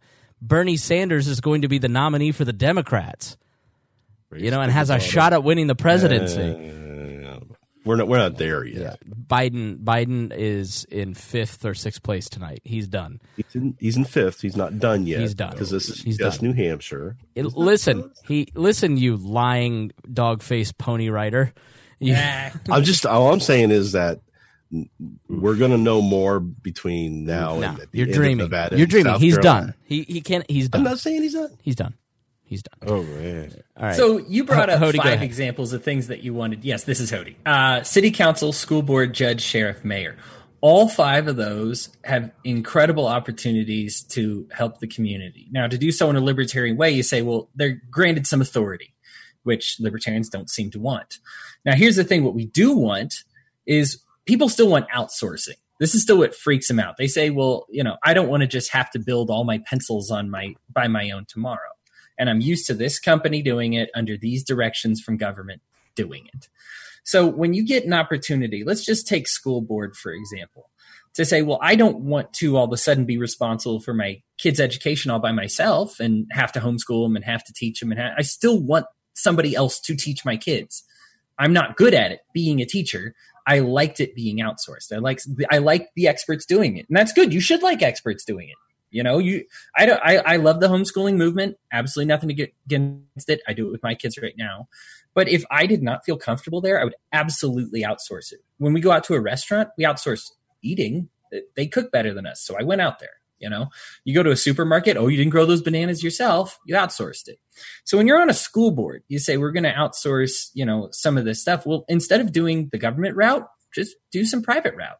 Say, hey, we're used to funding things this way. We're used to using textbooks are a big one. If you want to look at corruption within like school boards, you're going to get a lot of pushback to use these specific government textbooks and say, you know what? I think we give these guys an opportunity. They've actually been proven to be a little less biased. The teachers work better with them. The kids have better results, and you show those things. You can record the minutes. One of the things you can do in a city council school board is be incredibly transparent. You'll find that most of your city councils they'll be on social media, but they won't broadcast to social media. Be that guy that creates that transparency. That's a great point. Let me interject there, as I usually do, because it's my show. The folks out in Rushville, when I was executive director, where I first met Jeremiah Morrill, his parents were chairs of the Rush County Party. They took a video camera to the county council meetings, set it up, and put the meetings on YouTube. They killed a $100 million project because it freaked those old guys out so much. This is going on YouTube. I'm going to be on you. What? These 75-year-old men who didn't know what YouTube's was all of a sudden had a camera in their face, and they couldn't believe that this was going to be seen by literally 3 people, but they didn't know any different because they're boomers, right? Like, taking a camera to a county council meeting is not done. Nobody does that. And so they held them accountable by being, quote-unquote, the media, which is sort of where the Boss Hog idea came from. Go ahead, Hody. I apologize for derailing for several minutes. I'm glad you had a real example of it. So, there's an example of school board, city board. Let's talk about mayor and sheriff. Sheriff, extremely important position. Because here's the thing. You might not know this. Maybe you do. Maybe you don't. Marijuana is not legal anywhere. Don't let people lie to you otherwise. Marijuana is federally illegal everywhere. But some states say, no, we're not going to enforce that. Not in this We're going to do this instead. We are going to sell it and tax it and make a crap ton of money for our state because you feds say it's illegal. So that's what we're going to do. Now, of course, we're against the tax thing. I'm not saying that. But you have an opportunity on a county level to say, hey, the sheriff says, hey, guys, we're going to be arresting, busting down these doors. They got pot. The feds say to do it. As sheriff, you have the opportunity to say, no, we're not going to do that. And there are some sheriffs, maybe not libertarians, but there are libertarian sheriffs, but there are some, libertarian or not, who have said, I am not going to break into people's houses and shoot their dogs over your stupid drug laws. And you know what? They become incredibly popular and they become incredibly suppressed in the news because we don't want that. Look at mayor, another great opportunity to say, hey, normally we fund these things by taxing everybody, by getting these, and there are some. And now there actually are libertarian mayors that say, you know what, we're not doing the tax thing anymore. We're going to collect voluntary donations. Hey, cities, you guys, you like your roads and the condition they're in. We're going to take those collections. Now, you know how well government does with roads, probably. if you've ever nicked your car on a pothole, or if you've been in Indiana, you know Pothole Joe, you know very well how the government does with roads. And yet you look at when these mayors turn to a voluntary collection service for these roads and hire out private contractors that are responsible for their work, they drastically improve transparency, accountability, and you have a great opportunity to outsource to a voluntary instead of an involuntary subject. The other thing you can do, reveal corruption. This is something that a lot of these positions get. If you are a sheriff, you're going to get a mandate that is not ethical. If you're a mayor, you're going to get a pushback from a state representative that is not ethical. And you have the opportunity, most of the time, they combat it behind closed doors. They come to some kind of agreement. And we need more libertarians out there to say, the school board asked me to publish their textbook, which is wrong and it has incorrect information. And they say, if I don't, they're going to pull this funding. We need more people out there saying stuff like that. I was muted because I've been blowing my nose. Anybody else? All right, Adam, hopefully that answers your question a little bit. Yeah. Hody had some great stuff there. I appreciate that. And Hody, by the way, word of warning, I was a homeschool kid myself. So I picked up on that. He's too inquisitive to not be a homeschool kid, right? He would anger any teacher. Unlike us dumb public school idiots. Okay, jerk. Listen, you deserve it. I mean, we roast homeschoolers all the time, so you should feel superior. All right. Final question, Adam. You got it in you? Got one more? Yeah.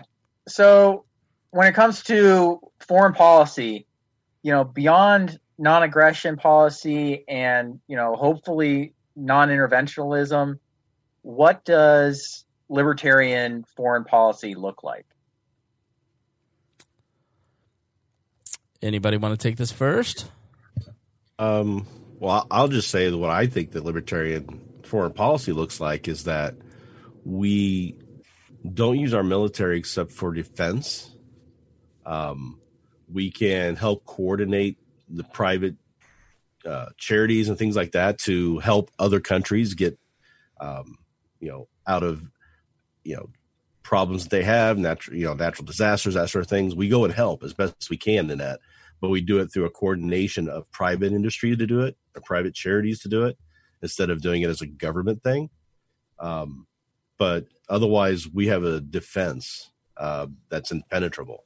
And really the defense that's impenetrable in the United States is the fact that we own guns, right? There's a reason why Japan did not try to take land attacks against the United States during World War II, because they knew that we all had guns and it would be such a slog to try to take over the country because of that. So I think as long as we're all protected with our weapons, we've got a strong defense. We don't need to be telling other countries how to, run their businesses. But we can definitely help and give advice all day long.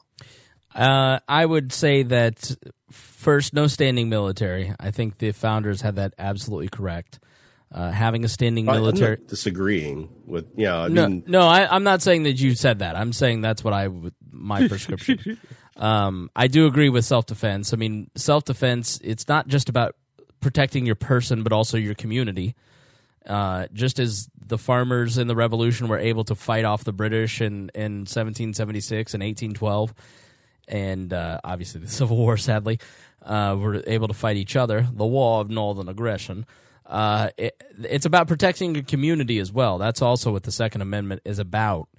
And so, right now we don't have that same concept. We think, I'll call 911, and then 45 minutes later you get somebody to take a report, and then they don't do shit. But I would say no standing military, a well-armed defense at home. I think those are two. But I think economics are king. It's the economy, stupid. I think if you look at what China is doing with its Belt and Road program, that really Vice was the first kind of media outlet here in the United States to their HBO show, if it's still on, was great with embedded journalism where they go and show you what's happening. And what China is doing is they're going to poor countries in Asia, Africa, New Zealand's the first kind of English-speaking country to sign on to Belt and Road. And they're building soccer stadiums and roads and bridges and infrastructure in places like Africa in exchange for oil and resource rights. The United States uses its military might to secure all of these things. The United States uses force and uses the threat of force to make all these things happen, whereas China is building for the China century through Belt and Road economic investment in these countries. And there has been some neocolonialism with monopolies granted by the United States government to basically go in and take over the rights, and that's going to happen with China. China is kind of doing the same thing where they're saying screw the West, we're going with China, and then they end up in the same situation where their resources are given to the Chinese for very little in return. But if you look at like why the United States and China don't attack each other, why is the reason? Not only because of nuclear weapons, but largely because they don't want the destruction of both economies. The world economy. The economy has become so intertwined in a global economy because of the internet, because of transportation and shipping. That is the real reason that people don't go to war in the same way they did 100 years ago. And so the more we can grow free markets across borders and lessen trade barriers, get rid of tariffs, dumb Trump, then it will increase. It will increase security because we have a vested interest in not fighting Germany anymore, don't we? And so there's just this idea that it's that if we don't have a strong military, then the entire world and the title, everything's going to collapse. And that's just not the case. Money rules the world, not force. This is not the 1700s. And the reality is that we have gotten so efficient and optimized, again, as a species, the ability to kill each other on such a grand scale that World War I and World War II are hopefully the last that we'll ever see of global conflicts between major powers, because our abilities now are nothing like they were then. So I think economic interdependence is a huge part of it, and if we can start shaving off the money that we spend on the military, bring those troops home, and start investing back at home by saving that money, then I think we'll be better off. Yeah. One thing is governments have wars. Human beings with each other, they have disagreements, and they just go to court to settle those disagreements.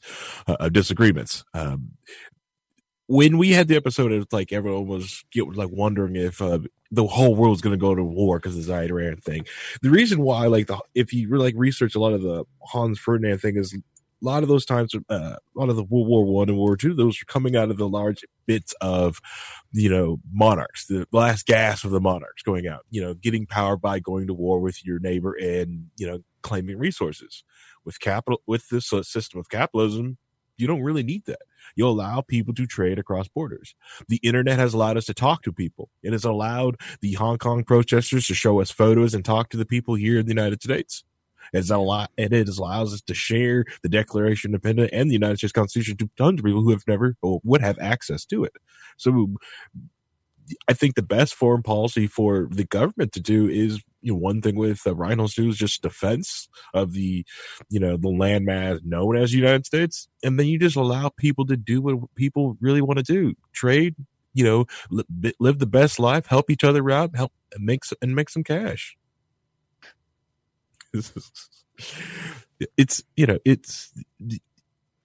I don't have to worry about. Poor Harry made a joke, and we just left him hanging. I know, right? We just said, you know what? I saw your joke, and you know what? No, that was rude.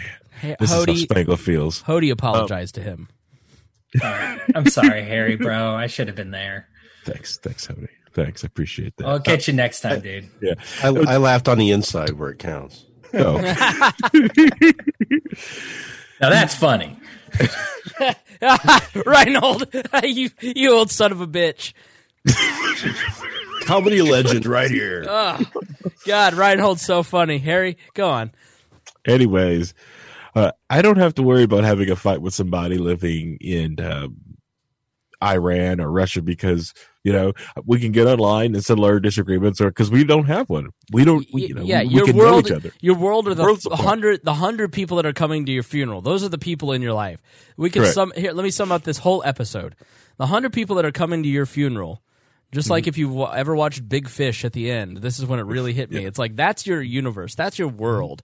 Worrying about what Russia or people in Idaho are doing is nonsense. And when people try to get you to care about Idaho or Russia, they're lying to you because the only people that matter are the 30 people you interact with on a daily basis. That's who you impact.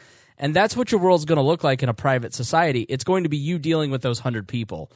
It's not going to be you dealing with the problems of the entire world. Like, government manipulates you to care about all this stuff, and you don't need to.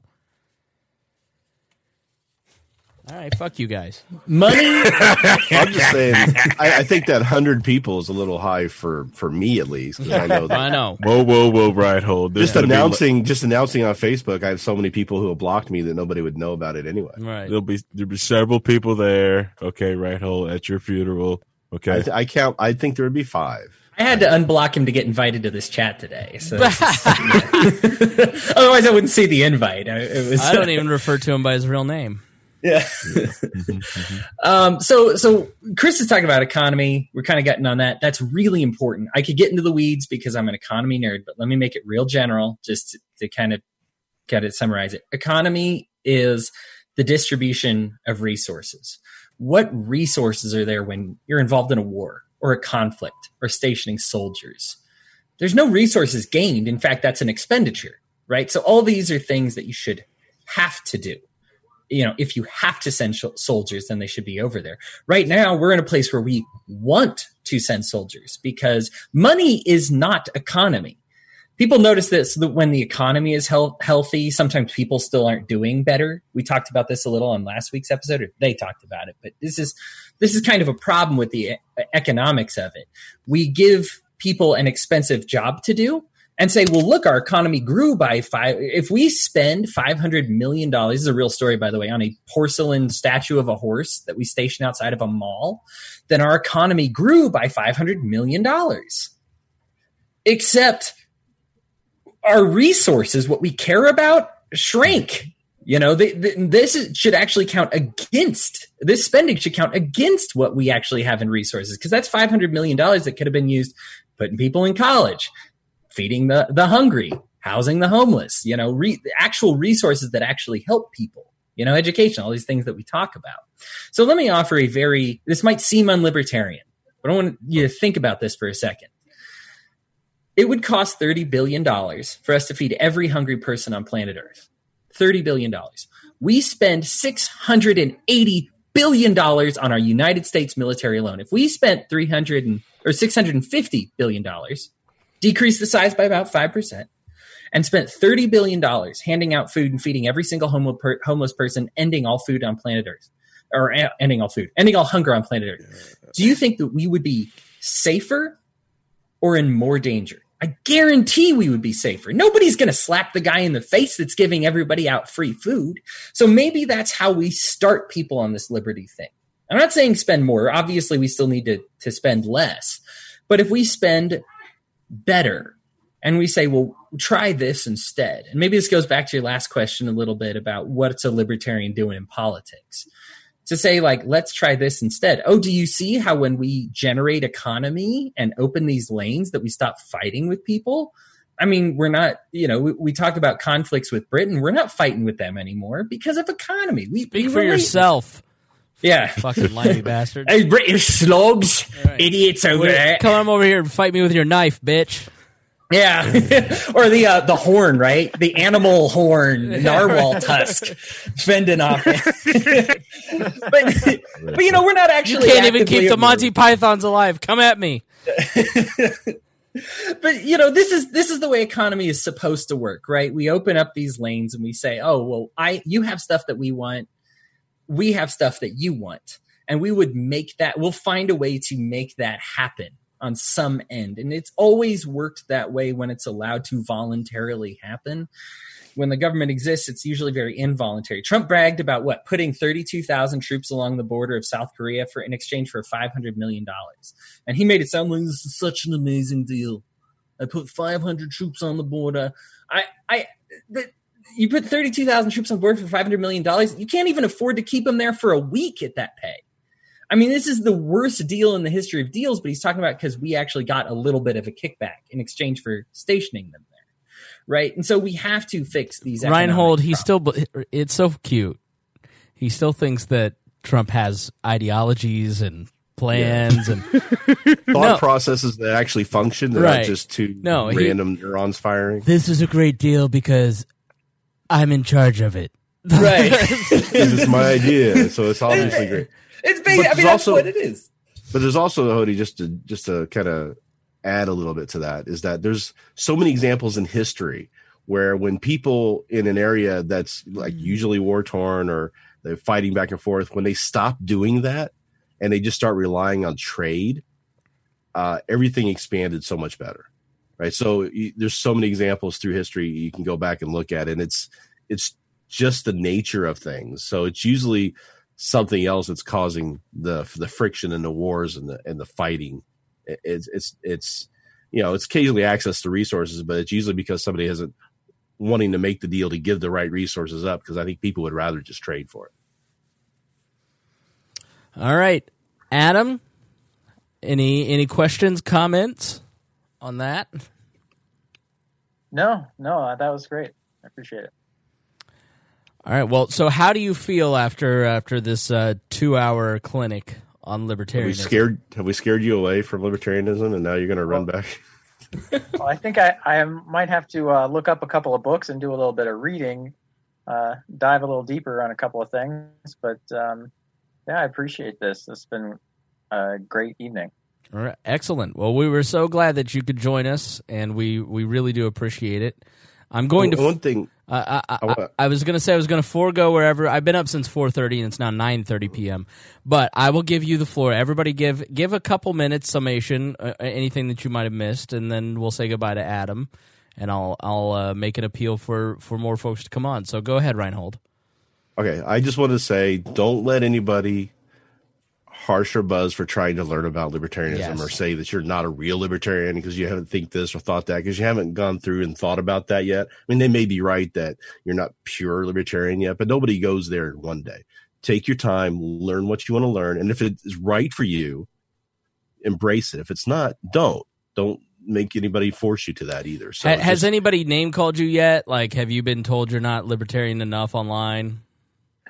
No, I don't know if I've been brave enough to really put myself in a position to get name called.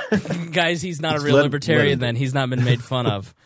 One day he'll be a real let libertarian. him do it. I just laugh at people now when they sit there. They'll call me a liberal, a socialist, all kinds of things. And I'm just like, no, I'm not. I'm middle of the road libertarian for the most part.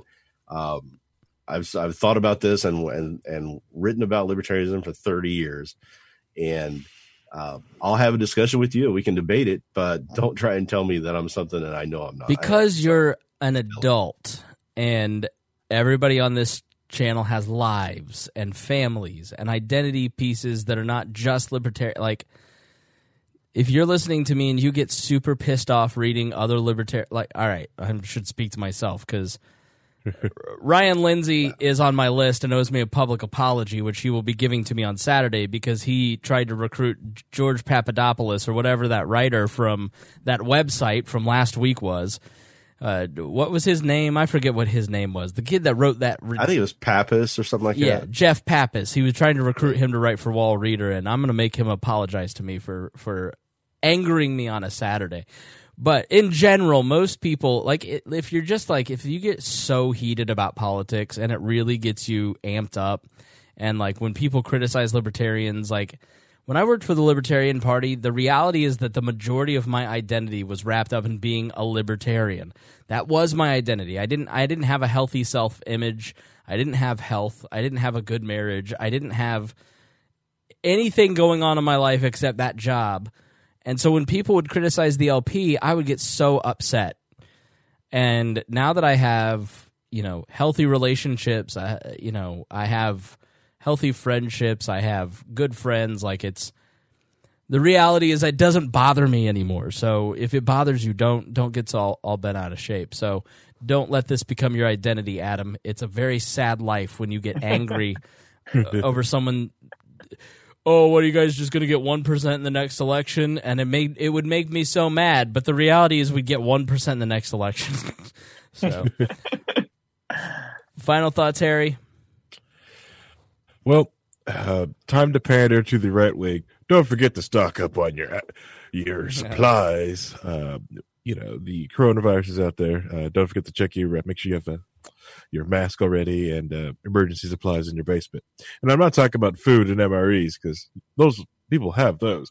I'm talking about alcohol. If you're going to be stuck in your house, if you possibly quarantined and stuck in your house for 2 weeks, it's going to suck without alcohol. Yep. Good old alcohol. Harry doesn't need an audience. He made himself laugh. Yeah, see, I can make my own jokes. Don't need you guys. Screw you guys. And I laugh at my own self. I'm going to one of my homes. Yeah, it's okay. I'm one more home away, and I'm beating, and I get that Bernie money. Hody, final thoughts. I can absolutely confirm that being an alcohol-free household sucks. So there you go, Harry. Yeah. You can't even drink Sprite or, God forbid, a warm beverage with caffeine in it. Well, I got to get back to rolling around in my Mormon money, but before I do that, I did want to just say, something that I've learned from Chris actually when he goes on different shows. He is hesitant to provide a specific solution. I think as a libertarian, I absolutely struggle with this. I would say I don't even struggle with it because I don't do it. I don't even try. I love to provide solutions. I find my favorite one and I plug it in and I say, wouldn't it be cool if the world worked this way? If you take a libertarian society, you can't possibly fathom what it will look like because the market will pour in a million bajillion different solutions. There's not one solution like, oh, it's easy in a libertarian society. The roads would be built by businesses because I have these examples of when they used to be before government interfered. Well, we also have them being built by farmers and families and individuals and communities and, whatever it may be. We have no clue. Oops, sorry. So, watch yourself. I think it's easy to get caught up in a libertarian like me that will try to say, here's the libertarian answer to that. And it's a very specific, concrete answer. And that's good to have those kind of answers and those kind of examples. But allow yourself the freedom and flexibility to say, I don't know what that will look like right now. Suck it up and have a little humility. We're not experts about everything. We didn't talk about global warming or anything. There are people who have dedicated their lives to studying weather that know more than me than I could possibly imagine about it. But I am hungry for their expertise. And I am hungry for a market that says, man, take it away. You guys that know this stuff, sell me something great. Do something great. I don't know what that great thing's going to look like, but I'm excited for it. So I don't try to have all the answers and don't try to make yourself have all the answers. Be open-ended and say, you know what? I'm just excited for whatever the answer it is. You can look for it if you want, find some specifics. You will. We all have on most of these issues to say, this is what I think it will look like because I think this is the best answer. And indeed, the market may choose a few of the best answers for a while. Always think it through and check yourself too. You may be the one guy who solves all of it. Yeah. You might go through all this and go, oh, we haven't thought about this. And here's a solution. And it just all makes sense. How funny is that going to be when that's Harry? Yeah. Yeah. Well, I mean, but all joking aside, let me tell you, that's why I fell in love with Wall, because that they have a unique perspective as opposed to saying, here is the libertarian answer. Chris has just said, man, I think I know what I would do if I was left on my own. Harry says, I think I know what I would do too. And now Reinhold's like, I think I might do something a little different and I might do this. And I think that's just the beauty of it is having that kind of, they call panarchy, like a million different anarchies or whatever, but just having a whole bunch of different answers and pouring it on and just being able to say, the market is going to choose the best answer. It always has and always will. I now have a name for my internal monologue, panarchy. Yeah. A million little anarchies. Before we go to Harry, I just want to say one thing, Hody. You need to stop saying they when you talk about Wall. You're a Wall too. Yeah, buddy. You saying, well, they do this and they do that. No, you're part of it. Well, yeah. Back in You the may not day, want to. You need to own it because you can't avoid it. I am 100%. No escape now. It's the opposite. I think for me, I love listening so much. It's almost hard to participate because I'm like, oh, I don't want to override what's awesome thing you guys had to say, but us guys have to say. That's right. That's Harry, right. you already went, didn't you? Yes, I did. That's right. Thanks for listening, Reinhold. I gave my commercial on stocking up on your alcohol supplies. That's right. That's true. That's right. I know. It's funny how everybody's personality comes out in this part. Like, Reinhold's like, read no more. Harry's like, you're all going to die. Stock up. And Hodey's like, let's be friends.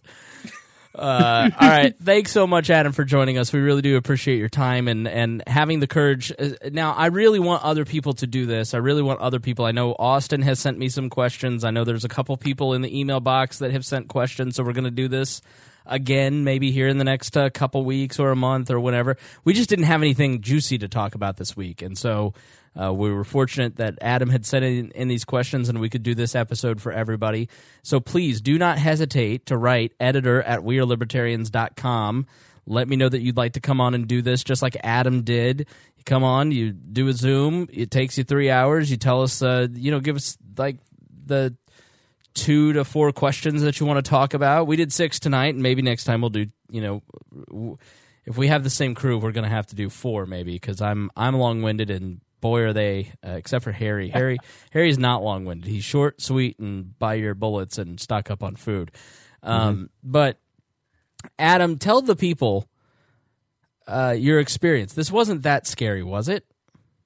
It was not.